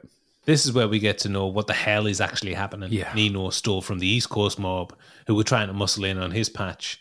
And we find out Nino's motivations as well. He's not accepted from the family because he's Jewish. And what's really telling is that Bernie calls Nino Izzy, presumably his real name. Nino is an aspirational title he's given himself inside this pizza shop that is a front. Yes. And Ron Perlman did not have to be persuaded to join the cast of Drive. The fact that Nino was Jewish, who wanted to be Italian, spoke to him because he felt the same when he was growing up in New York. That's exactly what he was like. Great. Yeah, perfectly. He doesn't need to act. No. He just needs to play it. Yeah, it's what he says. They call me a kike to my face. It's it's really powerful stuff. Some of it is. Yeah. It really is. And in this scene, we find out how much of a bastard Bernie is. Bernie the bastard. Yeah. Slinging all the insults at Cook. before sticking a fork in his eye, which that's unnecessary. It is unnecessary. That part is unnecessary if you want to kill him, because you're still going to have to slice his neck, Yeah. regardless of whether the fork's in his eye or not. But when he uses the knife in the throat, it's not a clean in and out. He squeezes that knife in the neck, forcing it through arteries and vein and muscle in his windpipe. And a knife usually goes in and out without too much force in movies, but not here. And it makes it all the more hard to watch. And like many other scenes from earlier, it shows the menace that Bernie packs, which we hadn't really seen up until this point. No, not to this degree. I think he wanted to make a mess. Yeah, it's more of a message to Nino than it is to anybody else. It is, yeah. Like, now you have to clean up after me. And he has been a likeable man, really. Yeah. And he's been on Shannon's side. He's been helping him out. But this scene, I think, makes the next scene believable. And there's a clear difference between this one and that one. Yeah. Yes. Matt, I believe you're going to pick up the baton on that one. I absolutely am, yes. Yeah, because then you get Bernie killing Shannon because Shannon's loose end that needs to be tied up. And it's a devastating moment because their relationship is played out so interestingly. You know, Bernie has genuine affection for Shannon. You've seen it in the way that he tells Driver he let Shannon get away with overcharging him in a way that Nino didn't. And when Nino says Shannon has to go in that previous scene, because he knows about the money, you see Bernie literally flinch. You can see the look on his face like, oh, he does, and I didn't want to be put in this position. And he knows Nino's right, but he hates the fact that he's right. And I think it's notable that he decides to take responsibility, because I think if he tells Nino to do it, it's going to be much worse for Shannon. Yeah. Yes. It's going to be nasty. And so then you get to that scene in the garage and Shannon finds him just broken in and he's just leaned up against the car and Shannon knows instantly what's coming. So this scene has this real finality to it, you know, trying to cover for the driver, saying he's going to Mexico or maybe Belize. And he knows that Bernie knows he's lying. So this is just for sure. He's accepted his fate. But I think he also knows that because it's Bernie, Bernie's not going to torture him for the information, unlike Nino. Nino would have absolutely put him over the racks to get the info out of him, where the driver is. And yeah, as you've kind of started to hint at, Luke, it's just the complete contrast to how he's dispatched Cook in the previous scene, which was so savage. Here, it's just that one cut with a straight razor. Don't worry, that's it. It's done. That's it. There's no pain. It's done. There's no pain. No pain. It's almost like if you ever like take your kid to the doctor because they need a jab and they're scared about getting the thing. It's what you say to them. It's okay. It's done now. No more pain. It was just that little prick. It's done now. Yeah. And there's a real comfort how he's talking to him, and the fact like he doesn't lunge at him. He doesn't try to trick him and get him to turn around so he can reach behind and like slit his throat. He shakes his hand to do it. It's not a trick. It is all about because he doesn't have that much regard for the driver later. When he, tries to kill the driver, he does lunge at him, gives him a belly wound. Yeah. So there is this whole regret to the sequence, the fact that Bernie won't get his name on the car. I think we would have made a go at this business. He genuinely wanted to. He's devastated. He's devastated. Oh, see my name on that thing. Yeah. It is. It's heartbreaking. And the last thing that strikes me about the scene, and again, it contrasts the previous one with Cook. He doesn't just take a carved knife and a fork like he did to Cook, who means nothing to him. This straight razor, he doesn't chuck it in the bin. He doesn't chuck it in a drawer. He's got like a special box for it. Yeah. It means something. And I think that speaks to the respect he has for Shannon. If I'm going to have to take him out, it's going to be, for whatever reason, this particular razor that I keep here. And keep it pristine as well. Keep it pristine, yeah. Yeah, devastating scene as well. It is. And I think everything from Bernie is a handshake. He shakes the driver's hand and knows that he's doomed. He refuses to shake Shannon's hand throughout the whole film until the end. Yeah. I love that scene right at the start, and the driver doesn't shake his my hand's a little dirty. Yeah. So mine, So love that. Good. Brilliant, isn't it? That. And afterwards, when the driver comes back and finds Shannon, and he's just slumped and he's done for, and there is that regret and there is that tinge, but Refn doesn't make it overly sentimental or emotional. There's no big score in here where you're like, oh my God, he doesn't try and save him. He knows he's done for. He hated him for ratting out Irene and telling Bernie about Irene in the first place. So he kind of wanted that done with. But it always harks back to it's how clever this film is and how clever it is with the writing and what they left in, not what they took out. Because he's sitting there and he says, have you still got the money? I'll look after it for you if you want. And he said, can you stop? Yeah. And that was well early in the film. And now he's been looking after it the whole time. Yeah. It's been in the back of that car. Yeah. In the boot. And he just brings it out and it's the car that he dies next to. He actually died protecting the money. Unbeknownst to him.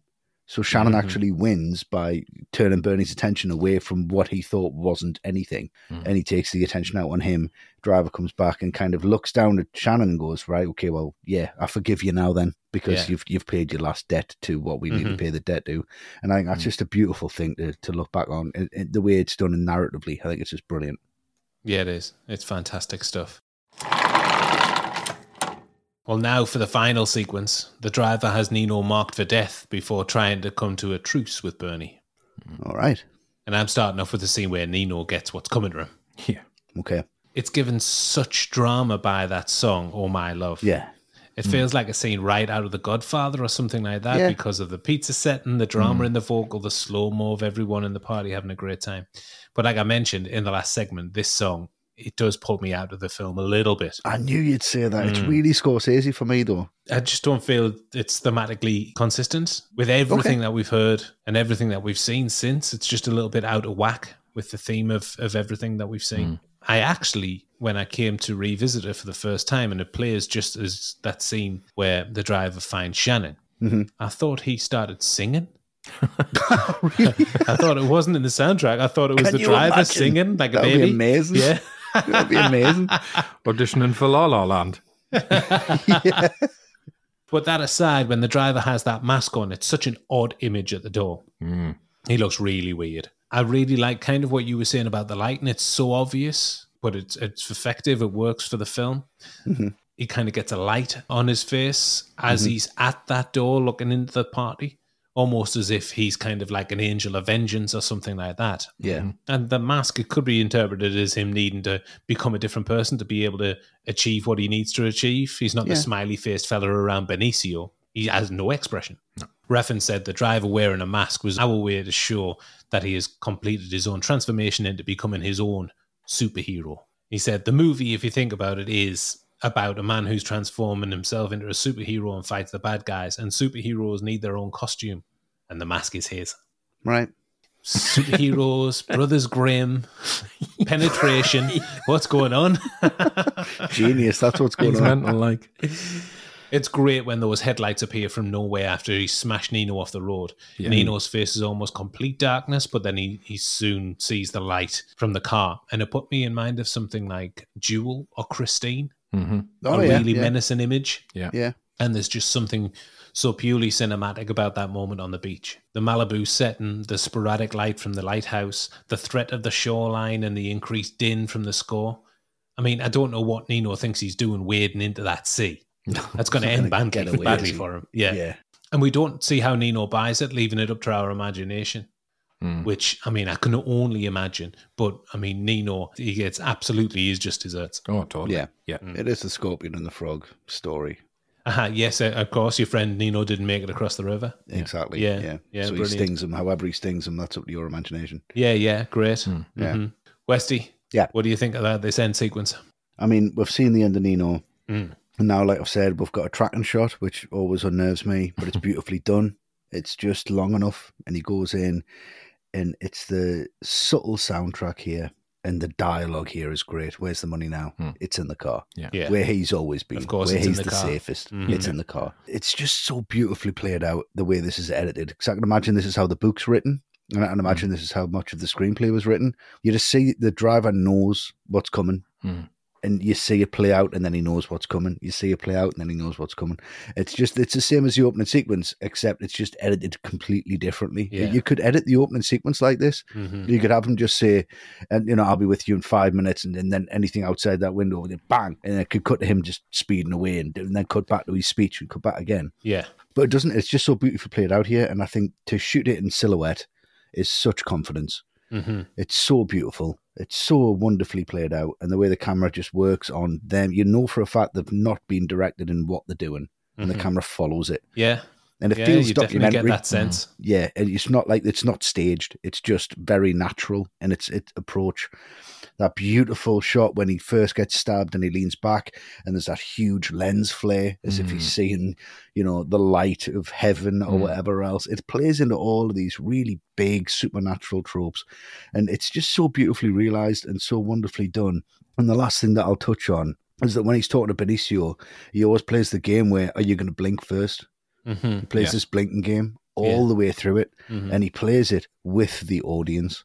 At the very end, you're scared to blink when you see him sat there. It comes from his shoe all the way up, and it's the length of time it's on his face. It holds for so long. Yeah, you're scared to blink, you're scared to blink, you're scared to right. And he's playing that with the audience. He blinks and then he drives off. Yeah. And I think that's just a wonderful thing. The violence was specifically staged in the film, which is why we don't see anything of the altercation between Bernie and the driver. It's just in shadow. Yeah.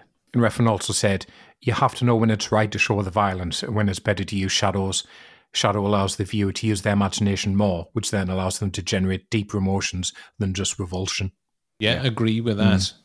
Like we've talked about, like we've said on many episodes, you generate your own conclusions and the own images in your head. It's ballsy to do that at this point. In 2011, it's ballsy to do that. Considering what we've already seen in the film. Yeah, exactly. Going to wrap it up for me with it, just with this ambiguity at the end. Is he going to live? Is he going to die? Right. And this kind of music just fading in is this representative of his final thoughts and his final wish, which is to be... He's tripped to heaven. He's tripped to heaven. I just want to drive away. Yeah. And I did mention Shane earlier, so I'm going to come back to that because that is such a huge influence on this film. But particularly this bit, because if you haven't seen it, it's a Western from the 50s about this mysterious drifter who rides in a town and he comes to the aid of a farmer and his wife, and they've got a young son, but they're being threatened by a cattle baron. It is. It's a really good film. Who wants the land. And in the final gunfight, he kills the bad guys. They've got the kind of relationship that Driver and Standard do, where Standard can't really stand up for himself that much. It's very similar to that. But Shane, he does get injured in the process, and the film ends with him riding off into the valley. And the young son is just crying after him, come back, Shane, come back. And the whole ambiguity is, well, is he alive and just wounded, or is he dying in the saddle as he rides off? Has he actually died and the horse is just going on its way? It never addresses that, which is obviously what they're doing here. Because you think, well, it's a belly wound. He's unlikely to survive that. Yeah, but, it's going to bleed out. Yeah, surely. But the ambiguity just stops it being completely depressing. And there's two great touches here. I love the fact that he just leaves that bag full of money in the parking lot next to Bernie's body. Just tainted, isn't it? It's tainted, and that's his message to them up. There you go. This is what you wanted. I wanted nothing to do with it. And then the last thing for me, it's just that shot of Irene knocking on his door and then just turning and walking back when she realizes he's not there. And the look at like devastation on her face. Brilliant. He gives her the phone call as well, which I always forget about. Yeah. It's like, can I just talk to you? Like, I've got to go somewhere. I'm not sure I can come back from it. Yeah. This is beautifully done. Yeah, it is. I mean, it's a really, really satisfying ending to a really incredible film. Yeah. Reception and awards. Critical praise started prior to nationwide release in September 2011. At the Cannes Film Festival in May of 2011, lips were flapping furiously enough to create a word-of-mouth buzz about Drive, helped in no small part by the 15-minute standing ovation it got, and Refn also went on to win Best Director prize at the Cannes Film Festival. They always do these massive ovations now, don't they? They love it. They do. No matter what the film is. Yeah. I've never stood up and applauded a film in my life. I think there's a balance, though, because I think there were boos after Only God Forgives finished. Well, I'm not surprised by that. I love that film. Actually, Refn had visited Cannes the year before in 2010 to seek funding for this film. Film District snapped up the distribution rights without seeing any footage. They love the concept. Nice. I think Gosling being on board would have helped that as well. Oh, yeah, massively. Definitely. When it finally opened in the States, the reviews were awash with superlatives for Refn's work. Peter Travers of Rolling Stone named it his favourite film of 2011, saying that Refn is a virtuoso, blending tough and tender with such uncanny skill, and that it was a brilliant piece of nasty business. Nasty business. Like risky business, but nasty business. Yeah. If that bit was just in pink. Yeah, exactly. Just the nasty and pink. Yeah. Empire also listed it as the best film of the year, saying about as much shamelessly disreputable, stylish, ultra-violent fun you're going to have at the movies this year. There you are. Wow. Why not? Boom. Yeah. Right up my street. And Roger Ebert, out of 4, what do you reckon, fellas? I'm going to go 3.5. 3. Maybe went against the grain, 2.5. Oh, Westy, you've got it on the money. Oh. He said, Drive looks like one kind of movie in the ads, and it is that kind of movie. It also is a rebuke to most of the movies that it looks like. Unpick that sentence. Wow. Okay. Right. Okay. Yeah. And on that note, in October 2011, a lawsuit was filed against distributors of Drive by a woman from Michigan. Her claim was that she was misled by the trailer and thinking that Drive would be a high-octane action film instead of a cerebral slow burner that we get. I love that. I love that so much. Who in their right mind... That is not the film that I anticipated from the trailer. Lawsuit. Who does that? I would have done that about 700 times. Easily. That's what trailers are supposed to do. Fucking hell, of course. Entice you in. Did you like it? No, it wasn't what I thought. Yeah, exactly. We've got your money, so... Yeah, fuck off. Joke's on you. Jesus Christ. I'm going to sue you. Yeah, crazy. Christ, the world's gone mad. But despite the lawsuit, which didn't go anywhere, Drive was successful at the box office. Not up there with the big hitters, but on a $15 million budget, it returned $81.4 million worldwide. It's a beautiful thing for 15 million, mind. It is. It is in this film. Yeah, it still stands up. On IMDb, now it has a score of 7.8 out of 10, and on Rotten Tomatoes, a rating of 93% from critics, 79% from audiences. I thought it'd be lower than that, if I'm honest. From audiences. Yeah. Oh, really? Just because it's polarizing. Drive's success at Cannes was not replicated domestically. It picked up a solitary Golden Globe nomination for Albert Brooks and a solitary Oscar nom for Best Sound Editing. Albert Brooks posted on Twitter, "I got robbed," in capitals. I don't mean the Oscars. I mean literally, my pants and shoes have been stolen. He's fucking hilarious, Brooks. I'm sorry. Great. Wonderful sense of humour. Yeah. And if we're being honest, there's no surprise that it didn't get much during awards season. No. It's not everyone's tastes. No, it's not an awards film. No, it's not. With more violence than dialogue. I mean, you're not going to get Best Picture, are you? Yeah. But still, its power to shock and inspire awe still remains 12 years on. Yeah, definitely. All the Right Movies ranking. We're sitting down for our final face-to-face at the Great Wall to unpack our summary of Drive and give it marks out of 10. Matt, would you like to go first? Great film. Gosling elevating his character with minimal dialogue and without ever explaining either who he is or why he is. You know, why is he that way? Doesn't matter. Brooks, fantastic bit of casting and brilliant support from the likes of Mulligan, Perlman, Isaac Cranston. I love the soundtrack. Love the general vibe and how it ties everything up in a very neat and tidy about 100 minutes, even though it does have this ambiguity to the end, you know, and bringing everything together with this real panache. So it's one of those films that I can't really fault any of it, but I think for absolute top tier marks, it lacks one of two things I maybe would get it there. It isn't a film I could describe as being important in a general kind of cinematic sense. Okay. Didn't really, you know, completely reinvent a genre or really truly announce a new way of filmmaking or a new person. Okay. And the other thing, and this isn't the fault of the film at all, it just lacks the personal connection that for me would bump it up a bit. I got you. You know, that's an entirely subjective and personal thing because there's just no way of knowing which films are going to get you like that. Yeah. Ultimately, it's a great film, but it's not a favourite. And honestly, that's all I can say against it. Everything else is so good. So it's a 9.5. Oh. But it's still massive, though. Oh, it's still massive. It's a great film. It's, like I say, it's just not an all-time favourite. That's fair enough. Well, this film makes me feel something. It's more of an emotional film than anything because there's not that much dialogue to hang on to. So it invokes emotions through images. It's exhilarating and it puts you on the edge of your seat. I started to feel like I was in a dream. It's almost hypnotic, where it just kind of grabs you and keeps your gaze. You can't look away from it because you're desperate to be in that world or understand what's happening. I was really blown away by it. Coming back to it for this show, I really was. Oh, nice. There are two moments that stop it getting full marks. And I know I'm being harsh. Okay. I've mentioned them already. Yeah. But thematically, I feel as though the driver should die at the end. That's his fate. He's been wearing it as a badge on his back. Then you've got that song, Outside Nino's by Katina Ranieri. It's a great song, but I feel like it doesn't have a life inside this film. Right. Personal choices, I know. Totally fair enough. Yeah, that's what it's about, isn't it? So a couple of slight issues, but it's a magical, magnetic film, and it also gets a 9.5 out of 10 from me. Okay.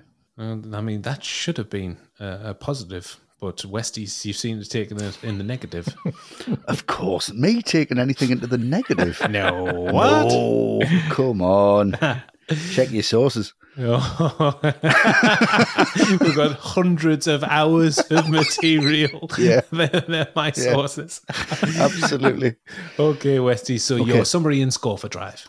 My summary and score for Drive. It's everything I love about a film. And the time that it came out was everything I needed from a film. This delivers on every single level. And for what you guys don't like it for, I think I'll like it for, because it goes there and it does them things. And I don't have to like everything about it. I appreciate everything about it. So it's 10 for me. Yeah, I mean, that was nailed on the wall from the get-go. Of course it was. Yeah. Our fourth and final score. Our faithful followers on X, formerly Twitter, have been voting in their droves. Before we get to the score, we've picked out some pearls of wisdom from those who voted. Should and it was, be interesting. as you would expect, polarizing. So I've got two sides of the fence here with the comments. Wonderful. Okay. First side of the fence, Carl Sargent, at Carl Sargent, said, stunningly original with top-draw acting performances, a beautifully directed film with a perfect ending. One of my favourite films, 10 out of 10. My side of the fence. I think both mine and Matt's. Yeah. Yeah. We can't quibble over half a point. No, half a point. No. Sorry. Nicola Dodds, at Nick Dodds, she said, it's a 9 from me, 8 for the film, 10 for the soundtrack, so an average of 9. One of That's my fair favourite enough. films. Okay, nice. Cool. Yeah, very nice. And then we'll just slip under the other side of the fence, and we've got Dave Power at Tromova, who said, 1, it was like watching a long advert. For what? Cars. Not justifying that with a response. And Hamsters.screenplay at Hamsters Screenplay said, vacuous shite. Perfect for the audience that claims it as a cinematic masterpiece. That's fair enough. You're mellowing in your old age, Westy. Hamsters for courses. And to balance it all out, we've got a comment from MJ at MJ Van City, who simply said, Albert Brooks, end of review.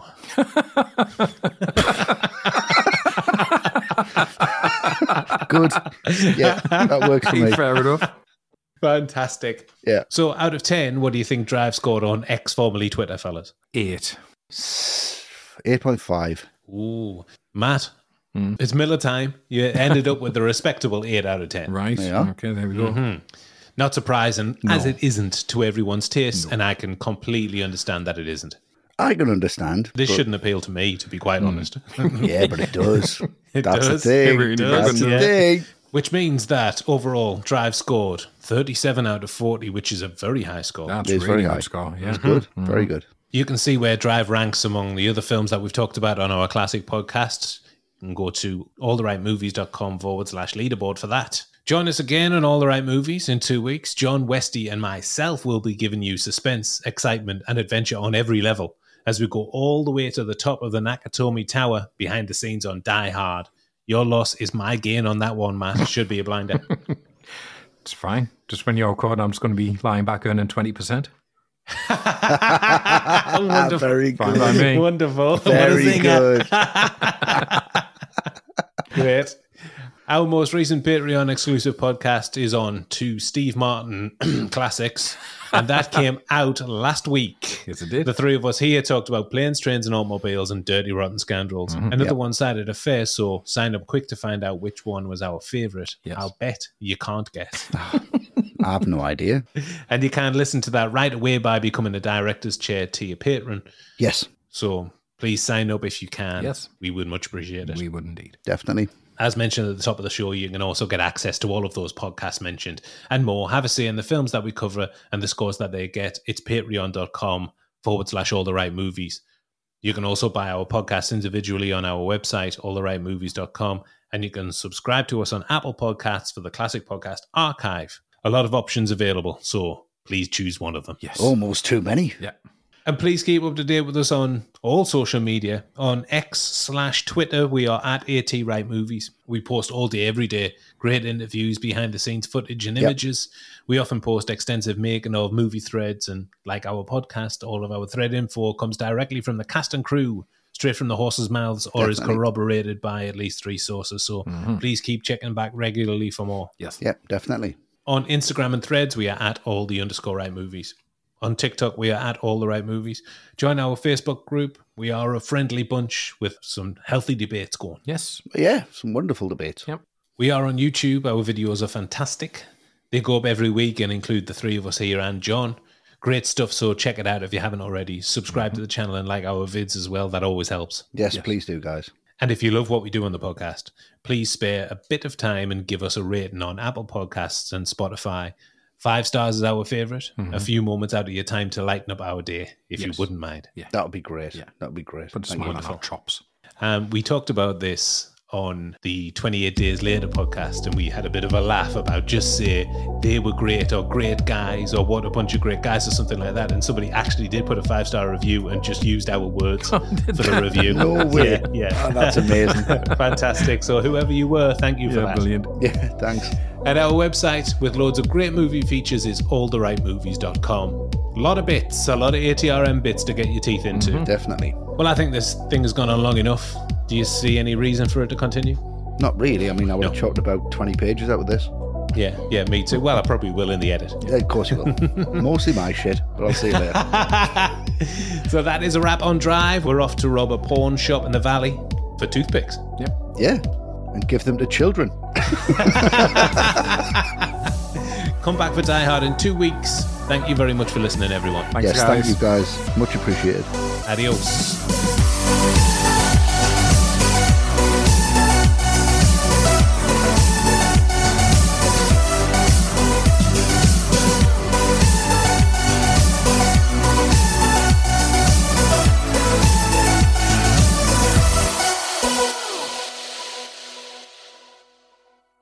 Kind of like action films, sexy stuff.